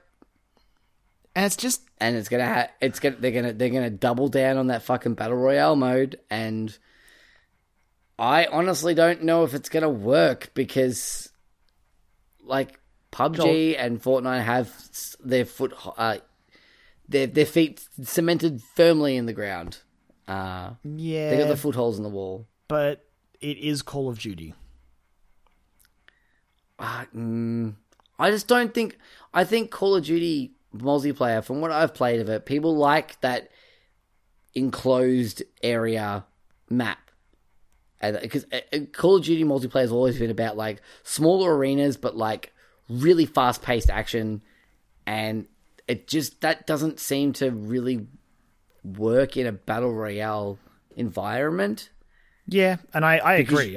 I do agree. You need an open area. Like, you need a big open area. You need Battlefield. Absolutely, I can see that 100%. If Battlefield V or whatever, when it comes out, has a battle royale mode, I will not be surprised, because I feel like they've pretty much already got that anyway. Yeah, I was gonna say technically Battlefield's already like 64 players. All they would have to do is sort of make that a free for all option, where you have like one life, and that would essentially be nearly a battle royale. Like, they already have heaps of players.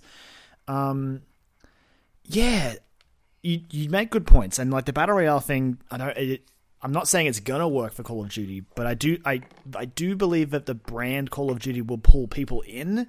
I just don't know how long it would last.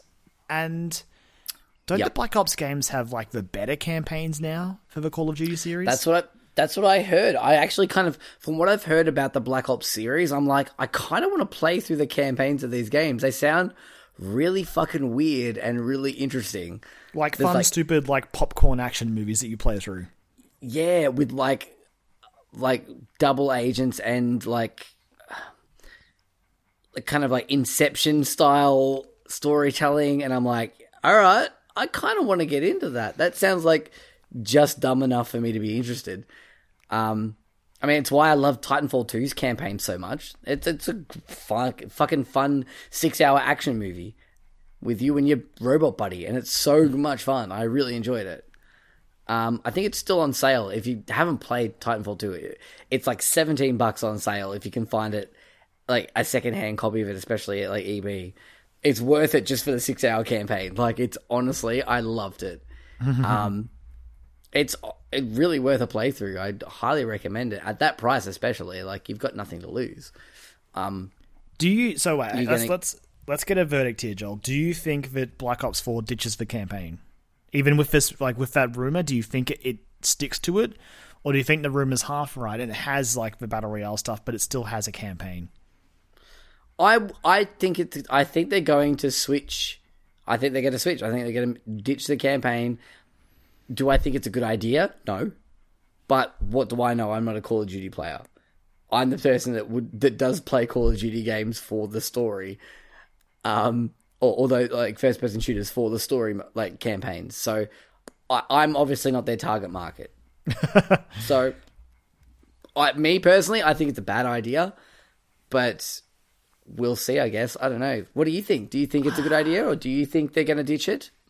I don't know. I don't think it's a good idea to ditch a campaign. Like, not for something like Battle Royale, which, sure, and I'm not saying it's going to be a dead trend by the end of the year, but it's definitely at its peak about now-ish, or like even like a month or so ago. And I worry about all the games like clambering to try and like go, oh, but we have Battle Royale too, and I just don't know how it pays off. But I just don't know if I see them ditching the campaign. I don't know. Not otherwise, like, why would it be Black Ops 4? That's my biggest question mark. Like, why call it Black Ops 4 if it's got no campaign? So I don't know. Unless they do it like, I've heard some people say that they might be doing it like Titanfall 1's like quote-unquote campaign and telling a story through the multiplayer maps. That would be so bad. It would be so bad, but they might do it. It's highly possible to do. Okay, if they did it that way, then they aren't paying attention, because there's a reason Titanfall 2 has a campaign. Yep. And it's because of how that was received. Exactly. But, I mean, yeah. Anyway, I think we need to have like a Battle Royale counter for... I think I'm going to like find a really good bell sound effect. We'll do a ding every time we have a new game with a Battle Royale mode at E3 this year. I like it. I think, yeah, we'll do a tally of it and see how many we get by the end of it. Yeah, I think the other factor is as well that there's a reason why Fortnite is doing so well over even something like PUBG. It's a very big factor, and the fact that game is free. You can play that game without having to pay a fucking cent. and still have it as a fulfilling time as you would if you were to buy the battle passes and spend money on V-Bucks and all that kind of stuff. Whereas, do you think people are going to be more willing to pay for a $60 Battle Royale mode just because it's Call of Duty? I mean, that's assuming it's $60 or $80. Sorry, I'm going by American prices here because I've been hearing a lot of people talk about this argument. But yeah, like $80, $90 for a Battle Royale mode.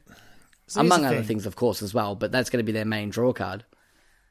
Because I am very confident that Zombies is back as well. Oh, true. Yeah. But even then, like, I don't know if that sells at that... I mean, it's Call of Duty. It sells. I just don't know if it is remembered fondly at that price point. Unless they sort of just evolve the Battle Royale mode, like, over COD iterations, and it just becomes a part of, like, the game. I don't know. Well, I did hear that there was that whole thing about that the Battle Royale mode of Call of Duty was coming to Switch. I did hear this as its own thing. So... And it was weird. Who knows? This might be its own separate thing as well. Like, we don't know. They might be doing it. All of this might be correct. It just might be in separated forms. So, like, yeah, Black Ops 4 could be its own thing, and then it's a downloadable Call of Duty that's Battle Royale. Yeah, yeah. I like Black Ops 4 could be multiplayer only, but there is also this Call of Duty Battle Royale. No. As its own standalone thing. If Battle Royale is a separate thing, Black Ops 4 has a campaign. I guarantee that. Yeah, I agree. And I honestly hope that's the way they do things, because I think that way they're going to make twice as much. If they sell the Battle Royale at a cheaper price point, at like, say, $30, maybe $40 at most. But I don't know. That makes more sense. It makes more sense to them as a business making money as well. Oh yeah, for sure. This is the company that held Modern Warfare Remastered behind a pre-order paywall, and then released it later anyway if you wanted to buy it, and also resold you all the DLC. Mm-hmm. So like they know how to make money. Yep. Selling things, popular trends, and nostalgia. That's what they do. Speaking of Activision knowing how to make money as well, Destiny 2's next major expansion is going to be called Warmind. It's going to be revealed properly at E3. I think. No. So Warmind comes out this week or like next week. Oh, this month, but the next one's coming out at E3. Sorry, I misread that. That's my bad. Yeah. Warmind has like a new raid and stuff like that, but the next one seems like it's going to be their new Taken King. Like, they hype it up in the earnings call. Where's that quote? I'll pull it out. Where is it? There it is. Yeah. So, what's coming this fall includes innovations and gameplay, including what we think will be an incredibly engaging new mode, said Cody Johnson, Activision president and COO. This is from the VG 24/7 article, by the way. One that introduces a whole new style of play for the first-person shooter gaming generally, and certainly for the shooter space that Destiny created. It's a really exciting development. It's one of the things that we feel really speak to the community when it comes out in the fall, and we're excited to share more about that. We won't do that until E3. Some interesting wording there. Incredibly vague. Don't know what it means. There are so many fucking buzzwords in that whole statement. I know. I mean, and let's be honest, Destiny 2 hasn't been doing well, like on the public front. It's probably been making money because Destiny. This screams, like you mentioned Taken King before. This screams to me like Bungie going, "Hey guys, like, do you remember Destiny 2? Like, remember Destiny 1? We fixed that with Taken King. We're going to do it again with Destiny 2. It's like, well, that's not the point. Shame, fool us once, shame on us. Fool us twice? Come on. Like, seriously. interestingly, if you want to pull up some fun stuff, you can look at they've got slides in this article from the actual quarterly call. Man, I tell you what doesn't pop up much. Destiny. Like, audience reach touches on, like, Candy Crush, Call of Duty, Crash, Spyro, WoW, Hearthstone, Overwatch. No Destiny. They've got, like, deep engagement for, like, celebrating player achievements and providing awesome spectating experiences. They've got King, Overwatch League, Call of Duty, like, World League. And then for their, like, quarter segment results, it details Activision and mentions Call of Duty and Call of Duty. So... Oh boy. Remember how remember how Bungie got on like a 10-year deal for this thing? Yeah, let's see how long that lasts. I mean, I guess it has to be 10 years, but like... I know, but is it going to just be like... They're just going to get to the point where the team's going to be cut down so much that they're just going to shit out something crap every year that no one cares about because they're contractually obliged to do so? Or alternatively, like, Destiny 2 just becomes the platform we have for this entire generation, and they just keep adding to that.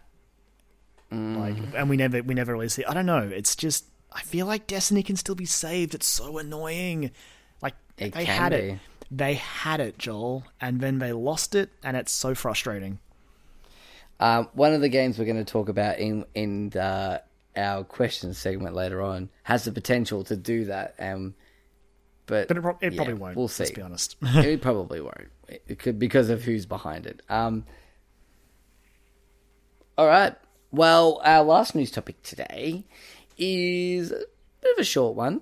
Remedy, the company behind such classic hits as the original Max Payne and Alan Wake, and most recently Quantum Break. Quantic Dream are a studio. Ooh. They are. I'm sorry. When we had a break before, and I was thinking about after this downloading the Detroit demo because I actually haven't played it yet. Maybe that was on my mind still. No, I haven't played it. So I'm like, I probably should. And I was like, I'm not going to play it until I finish God of War. So yeah, definitely download and play it. I'm curious because I kind of want to see because I kind of want to play the game. I kind of want to play it too, Joel, but also I'm so on the fence about Quantic Dream. So that's a whole different discussion. Yeah, okay. Maybe if it's a slow news week next week, we might better bring it up. But yes, so Remedy have been working on some sort of mysterious new project. It's been referred to as P7, which I think stands for Project 7, because I think it's their 7th project that they've worked on. Sure. Yep, gotta love working titles. But yeah, they've come out and said that it's going to be revealed at E3. As part of our 505 Games lineup.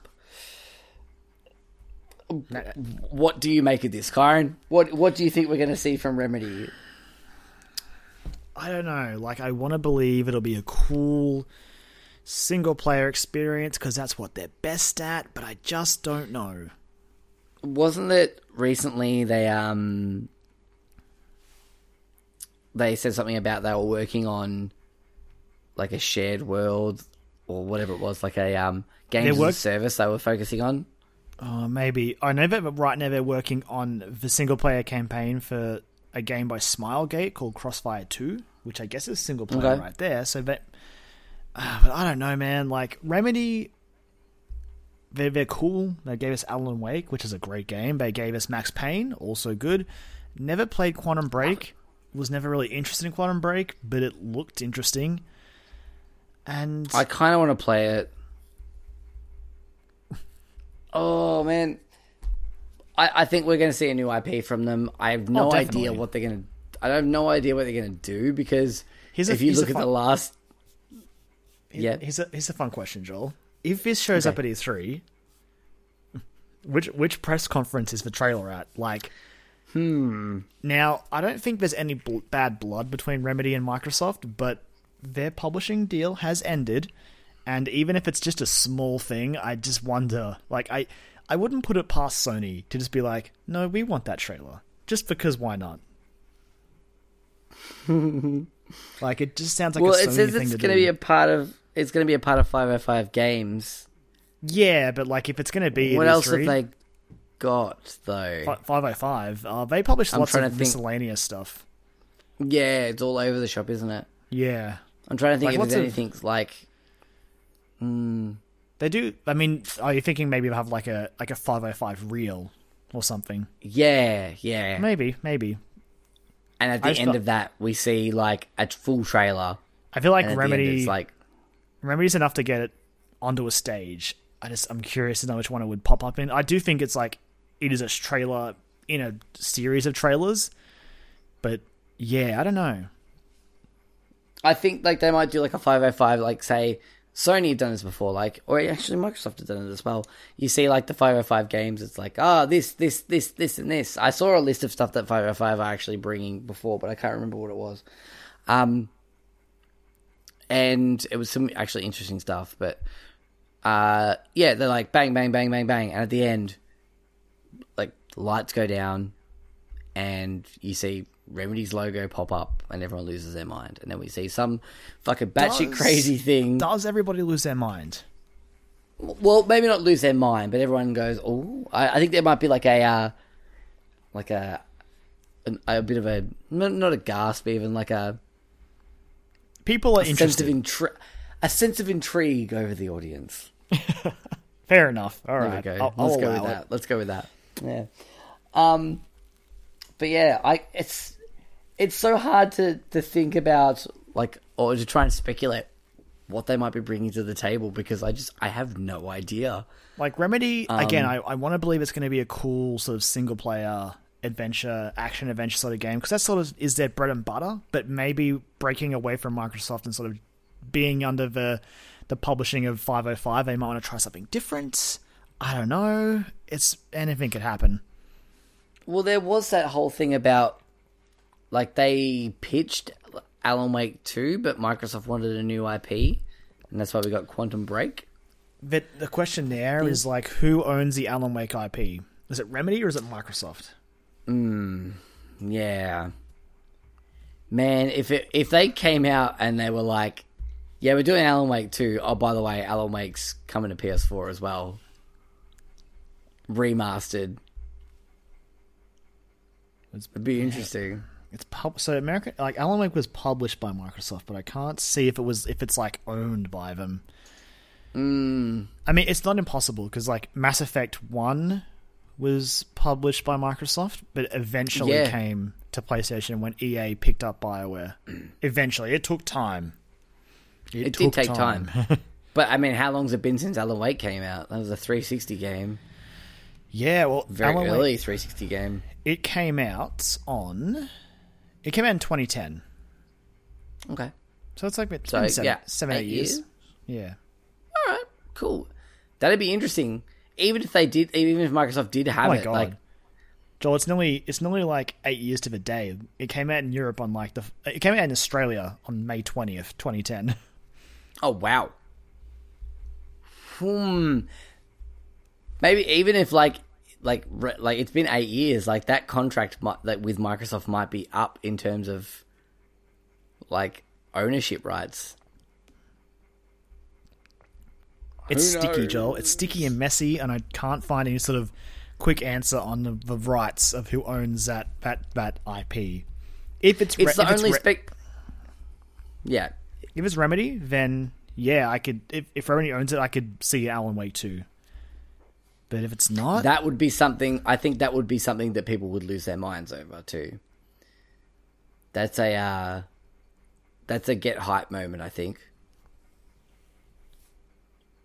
because a lot of people want to get Alan Wake 2. So, I actually played through that. I played that on my laptop. Actually, Alan Wake is a good game. I really like it. It's a good game. I really enjoyed it. Really, really enjoyed it. Lots of Stephen Kingy horror, a little bit of Twin Peaks mixed in there. It's got a bit of everything. Yeah, it's really weird. It has some really cool storytelling stuff in there. That scene on the farm with the concert stage. Yeah, I love that. Still, the gameplay kind of got a bit old with like flash of light, then shoot, but it was okay. It was for its time. It was something different too. Like, it was interesting. That they tried something different. Yeah, exactly. It got tedious after a while, but yeah, that's the only speculation I can have about what Remedy might be bringing to the table. Really, It's I kind of hope it's something new and cool, but who knows? Well, I guess we'll find out in about a month's time. Indeed. Well, that brings us to the end of our news for this week. So I think it's time for us to jump into some questions. We got a couple of nice tasty ones this week. Bring it on. From our lovely friends of the show. Starting off with the wonderful Mr. Brendan Hill, our superstar guest from last week. Got a lot of good feedback from people listening to that episode, so that's really great. It's always fun to have Brendan on the show. And he wanted me to specify, he did tweet at us about it. He did want me to specify that's right, he did, that's right. He said some things last week about the difficulty of God of War. Oh, Jesus. And that he was struggling with the difficulty. He had a revelation during the week that he was actually playing on hard and not normal like he thought he was. So he would like to just retract some of those statements about the difficulty of God of War that he had last week. Oh, when he figured it out, like, it was this weird crystallizing moment where even for me, I was like, yeah, he was dying fast. And I'm not saying that I'm really good at the game, but I was just like, the encounters, it all made sense. It all made sense. My God, he got so far and hard. I'm impressed. I had a message from him at 9 o'clock last Wednesday, and it just said, all caps, I have been playing on hard the whole fucking time. There was no previous conversation to that. That was how he started the conversation with me. And I lost my shit. Oh, my God. But yes, he did want us to specify that he wanted to retract some of his statements about that. So if you listened to last week and you were like, okay, sure, it's not that hard, Brendan. Since shifting around, he's had a much better time. Yeah, exactly. So this time, maybe having a tooltip asking him if he'd like to move to easy mode might have helped him. No, Joel, because it did say that. It did say that, but again, he didn't know he was playing on hard, so it was still insulting. It didn't know. Because it was just like, Brendan hey, maybe you should try lowering the difficulty. But he was just like, no, I'm playing on normal. I don't want to play on easy mode. Turns out he was playing on hard the whole time. And the game was just like, maybe change to normal, dude. I don't know. Fantastic. I love it. Anyway, so we just wanted to clarify that one up, just clear the air there. There was a bit of, he felt there was a bit of controversy over it, so he just wanted us to clear that up for him. Transparency is important. Exactly, yeah. It's good for him to step forward and admit this in this dark time in the show. Brendan asks us, speaking of dark times, what character death are you still not over? Ooh.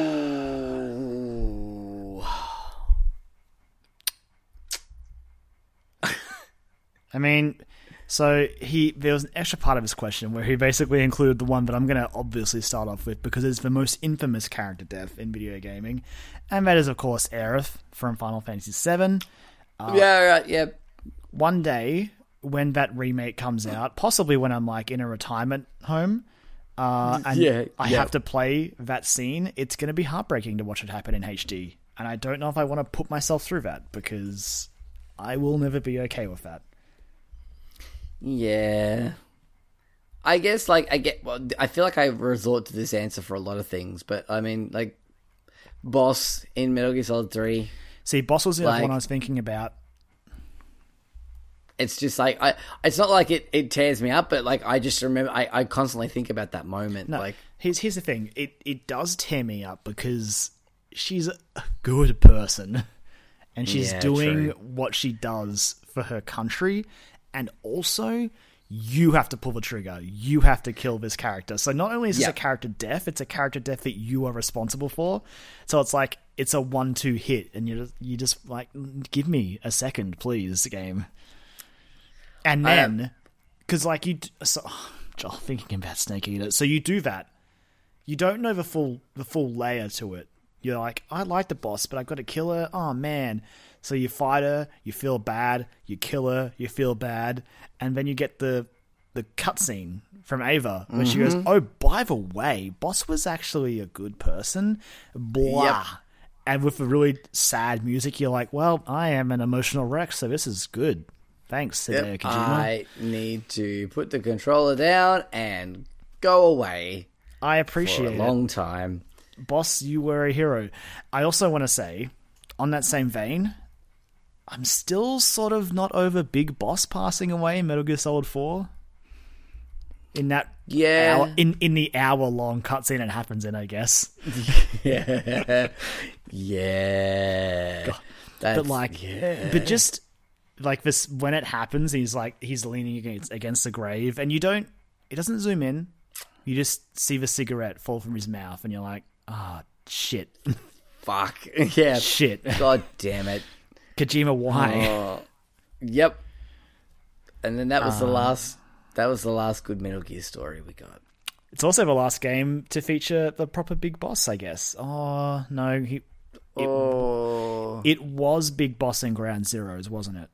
That's Big Boss. Or is that not? Yeah. It was Big Boss, because when you take off at the end of Big Boss, the doctor in the helicopter is fake boss. Yes. Okay. Venom Snake, basically, yeah. Yeah. Okay, cool. Yeah, It's also worth mentioning that as much as I have issues with how this all wrapped up, there are several names that you can just mention from Mass Effect. As it is Brent asking this question, I feel obliged to bring up Mordin Solus in Mass Effect 3, which I'll never be over, as he's going up that elevator to do the right thing and also die. I guess Mass Effect spoilers, but where were you, like 6 years ago? And in that same vein, Thane Krios as well. Yep, I was going to say Thane, if you were mentioning Brennan, Thane for sure. Thane is another one, but especially just in Mass Effect 3, the way that happens. Yep. Fuck. Yep. I hate you for the most part, Mass Effect 3, but you sort of also broke a lot of people's hearts.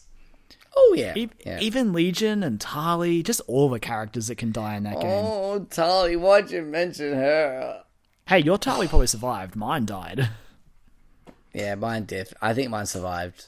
But I tried too hard to save Legion, and she threw herself off a cliff. I don't like... God damn it. I don't like to think of a world where Tali doesn't exist next to me. Even with her weird stock photo face? Look. All right. Yes. Uh-huh. Fucking yes. That's shit. Yeah. Anyway. Oh, fuck me. Anyway, God damn it, you've made me mad now. Here, I'll make you sad again by mentioning another character death, Joel, that I don't think we're over probably. I know a character isn't over it. Sarah from The Last of Us. Fuck. A character that you basically know for like 20 minutes. Oh. God damn it. I was going to bring up one for me personally that, like, it doesn't... it's not so much that I haven't really gotten over it. It's just more so that I can't believe they kind of did that. And it sort of makes me think one of my favorite parts, but like one of the parts of the game that I respect the most, like a lot in Borderlands 2 with Mordecai and Bloodwing. Not even Roland, man? That's what I meant. Roland and Bloodwing. That's what I meant to say. But yeah, like those characters were characters you played as in the first game. Like Bloodwing you were in control of. But I think the Bloodwing one sort of is harder because you've got to kill the damn thing. Yeah. For the same reason of the boss. And considering I played through all of one as Mordecai, I was like, that was my bird. And I had to kill it because it was a big monster. And yeah, it sucked. But it popped out so much loot, Joel, like a pinata. It really did. It did. He gave us one final gift before he parted. But yeah, that was one that I just that popped into my mind. Then I'm trying to think about character deaths now. I also have to bring up. I know there's more. Oh yeah, there's heaps. It's just tough to pick the ones that I don't know that you're still hung up on because some of them, like, who cares? Like I've been looking at a list and there's someone here where it's like, what about when this character died? I was like, yeah, but I didn't care. Like, lots of Bethesda characters. There's Cole Phelps from LA Noire. Didn't really care. Mostly because of how that story sort of wrapped up in the end. Noble Six from Halo Reach is not a bad one. Like, just because you play out the final moments. That's pretty good. Yeah, that's a really cool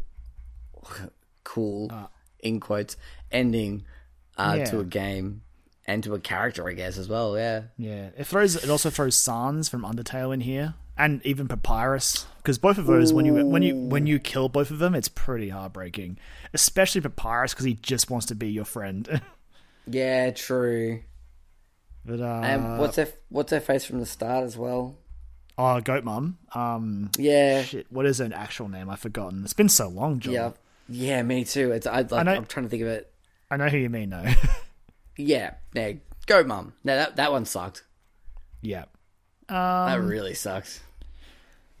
One last one I want to bring up from my personal list is Sarah from Valkyria Chronicles, the tank mechanic who was like, it's a nice character. She's pretty prejudiced against her because it's sort of like pseudo World War II and she's sort of the anime games version of Jewish, so not very popular.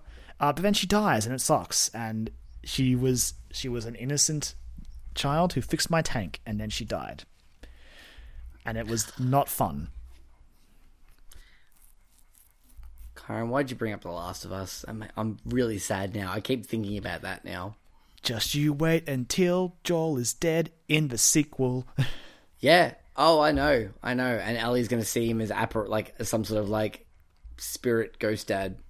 It's gonna happen. Yep. And it's gonna fucking suck. And it's probably gonna be the start of the game. Probably. Oh, yeah, man. It's gonna kick out the gate. The baby Metroid from Super Metroid. Jeez. Oh, yeah. Sacrificed itself to get me off of Planet Zebras. Jeez. Yep. There's lots. Man, come on. Yeah, there is lots. Sniper Wolf from Metal Gear Solid 1. Oh, shit. Yeah. It's a good one just because of, the stuff with poor Hal Emmerich, who has no luck. Because I almost want to bring up his sister in the sequel as well. Yeah. Yeah. Well, what about all of the Colossi from Shadow of the Colossus? Yeah, well. After you get to the end of that game, you're like, oh, shit. After you murder them? Yeah, sure. Yep. I'll pay it. Just after you murder them in pretty much cold blood. So you can try to bring someone back to life. Yep. Oh, God boy. Damn it. Anyway, thanks, Brendan, for bringing the tone down of the podcast. That was very lovely of you. Here's a character death I'm never over. Sif, the great grey wolf from Dark Souls. Can't wait to do that again in a few weeks' time. Thanks, From Software.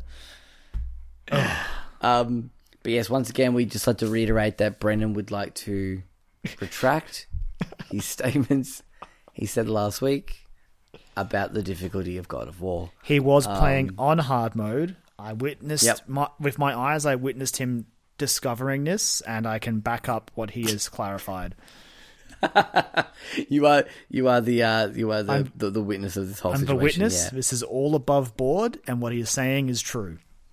Yep, great. That's the end of the press conference for today. Thank you very much for attending. No more questions next week. Yeah, no more questions. Except we do have one more question. We do have one more question from Rod. We do.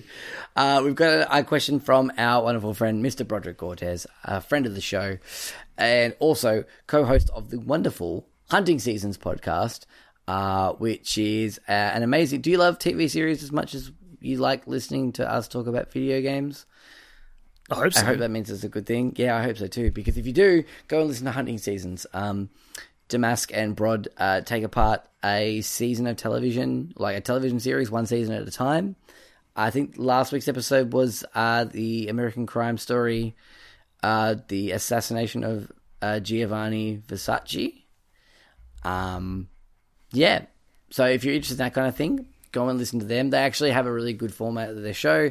They do some news topics at the start, and they do a spoiler-free review of the series, and then they go into spoilers after that if you've watched the series. But if you're on the fence about something they may be talking about that week, definitely tune into them, at least listen to some of their spoiler-free reviews, and you might get a bit more of an inclination to if you want to continue watching the show or that you're interested in.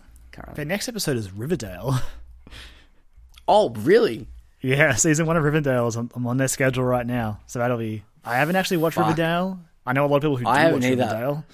I kind of want to hear what Brod has to say about Riverdale. I'm curious. I'm really curious about that because I've watched some of it. And okay. That's interesting. Cool. I was wondering... I thought it'd been like Damask had been like live tweeting it, and it's all lining up now. It makes sense. Anyway, go and show them some love because it's a really, really great podcast. I listen to it on the reg. I would listen to it too if I'd stumbled across it and I didn't know Damask and Brod as well as I do because it's a really great show, and it's not like anything else out there that I've really found about TV especially series. If you're into television, like, absolutely. Yeah, for sure. Yeah, or if you stumble across an episode like of a show that you really like. Like, I remember their very first a television series they did was Breaking Bad, and I love Breaking Bad, and it was really great to hear them talk about that. And it's also really great too because they know their shit about all this sort of stuff. They are very well versed in the entire industry of film and television, and it's really great to hear them and their opinions on things. So go and give them a listen. But Brod asks us this week, what upcoming games are you currently cold on but think have the potential to impress you at E3?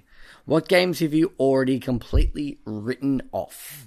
So we mentioned before about a potential game that could sort of, take the place and succeed where Destiny 2 has failed. And I feel like this falls into this category for this question. For both of us, we were talking about this before, and that is, of course, EA's or BioWare's Anthem. It is EA's as well, unfortunately. Yeah. That's the part of it that makes me a little cold on it. I mean, they've been constantly saying it'll be cosmetic microtransactions only, but that's one side of my concern. The other side of my concern is just BioWare. It's terrifying because if this is bad, it's probably their last game. Like, this is probably it. This is make or break. Mm-hmm. And I think it could impress me because the idea sounds cool. I love having a sweet, wardrobe full of Iron Man suits to pick from for the specific job I want to do. But it also walks a very fine line of being garbage.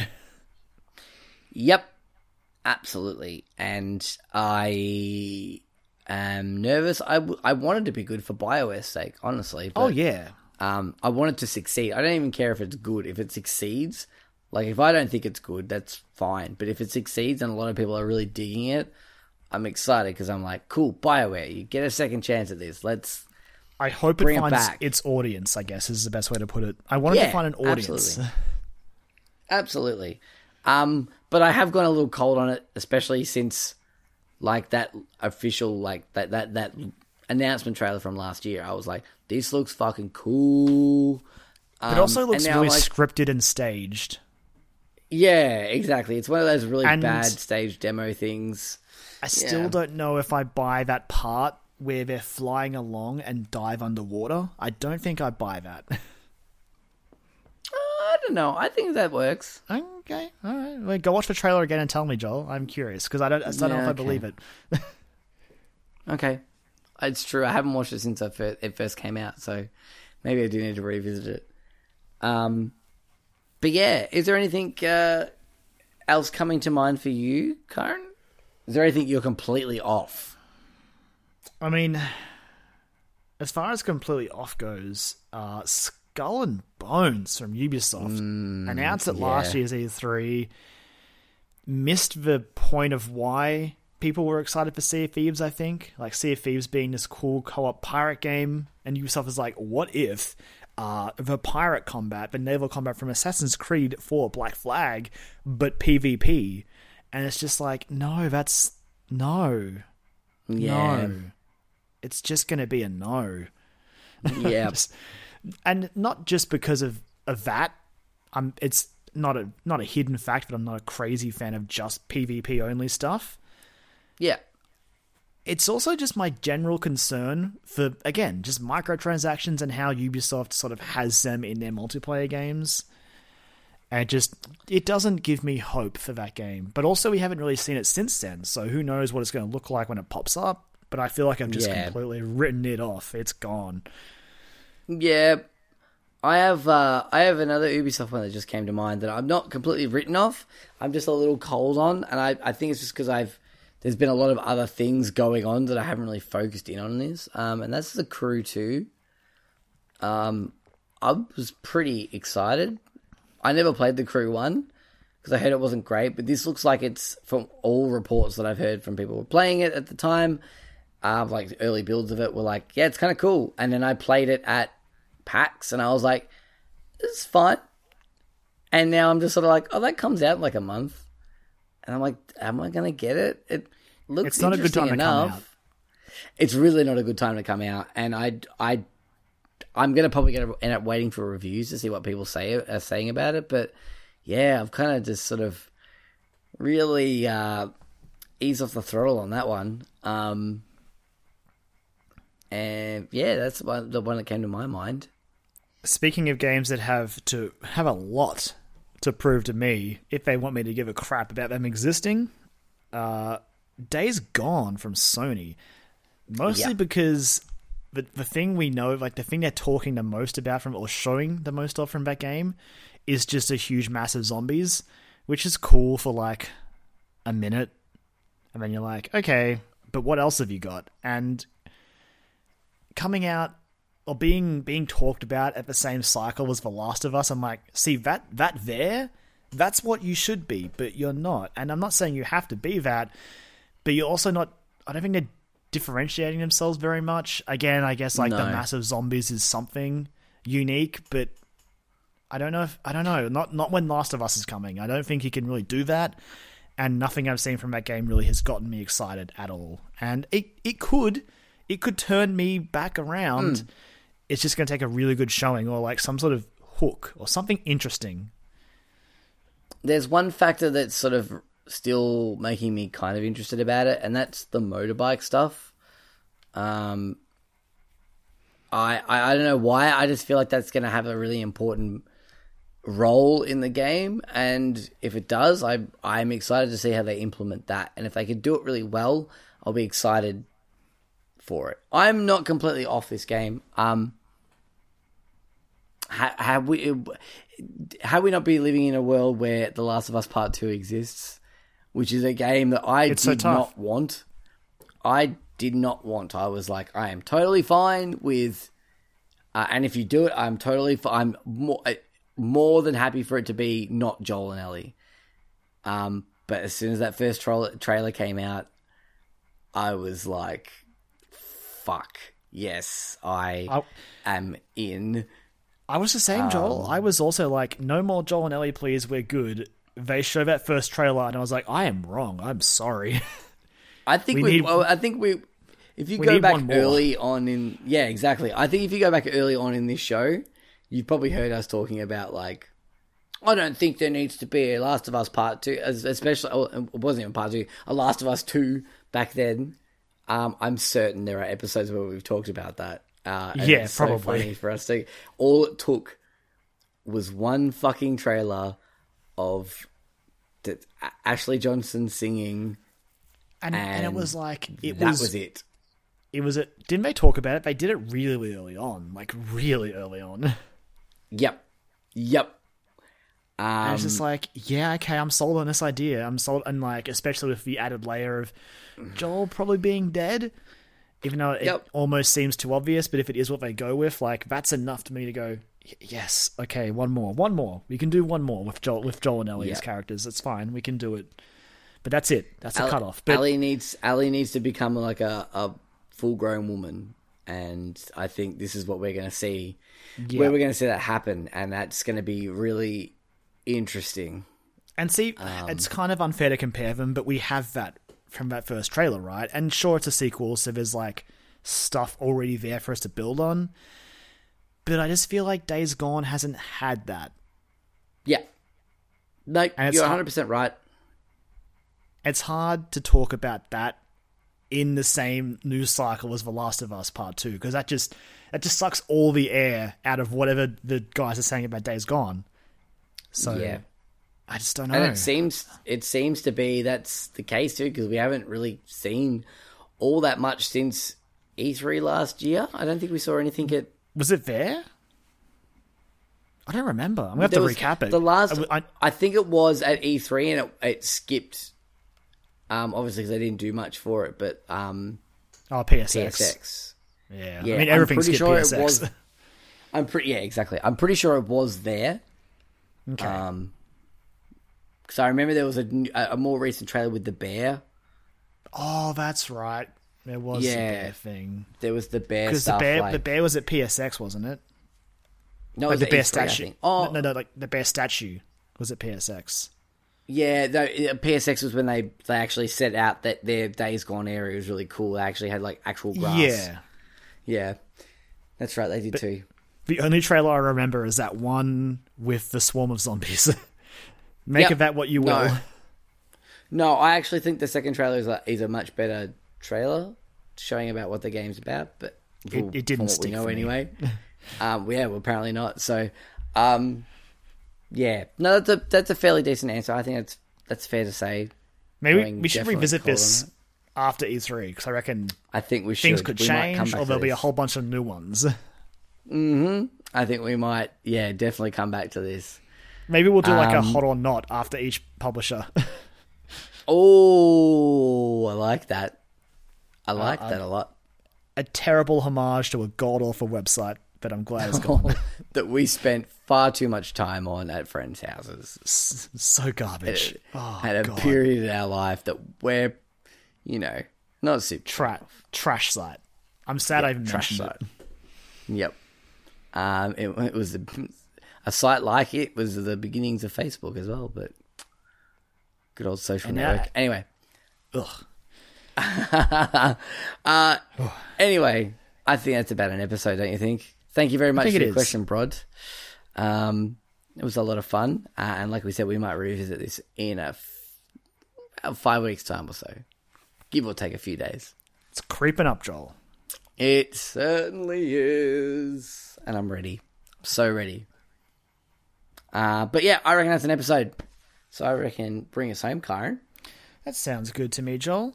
Once again, thank you for listening to this week's episode of the Dialogue Options podcast. We do appreciate it. If you'd like to keep up with us on the social medias, you can find us both on Twitter and Facebook, where we are just Dialogue Options. If you would like to email us, you can send us an email over to dialogueoptions@gmail.com. And of course, whatever podcast platform of choice you listen to us on, whether it's Podbean itself or iTunes or Podchaser, or even if you just listen to us on Facebook, you can still throw us likes or shares or stars or scrubbles. One day I'll log back into Last.fm, Joel, and I'll check, but I just don't have it in me right now. Give me them scrubbles. As for our individual accounts, you can find me on Twitter at LemonManX, where honestly, tonight I tweeted about E3, first of all. I posted I'm getting hyped, Joel. I'm posting Smash GIFs. I'm posting Shadows Die Twice GIFs. I'm starting to get really excited. And also just tweeting about Picnic at Hanging Rock because it's out now and I can watch it and I'm going to keep watching it tomorrow night. I'm probably going to watch some of it too. You should. Everyone should go and watch it. That's my personal opinion. Maybe I'll probably talk about it more next week. Who knows? But where can they find you, Joel? You can find me at Jolie Mac, where I am in the last day or so. I've just sort of been coming to terms with the fact that I finished God of War. Yeah, that's fair. I made what the kids call a meme. and posted that. So good work. You did it, Joel. Also, you memed.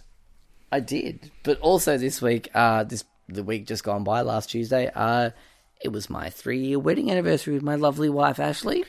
So I put up a photo of our wedding day. Thank you, good sir. I'm going away for a few days in the middle of this week. She's got the whole other week off this week from work, so we're going to spend some time away, which will be good. But yeah, I posted a picture of myself and Ashley on our wedding day. That's one of my favourite photos that I have of us ever, from one of the best days of my life. So I guess, if you would like to see that's that, acceptable. Yeah, it's fine, I guess. Yeah, if you would like to see that, just go and check out @JollyMac. But yeah, that's about it for me. All right, then. Well, in that case, I will let our wonderful theme song by Azure Flux, Strike Witches, Get Bitches, take us out, and we will catch you guys next week. See ya! Bye!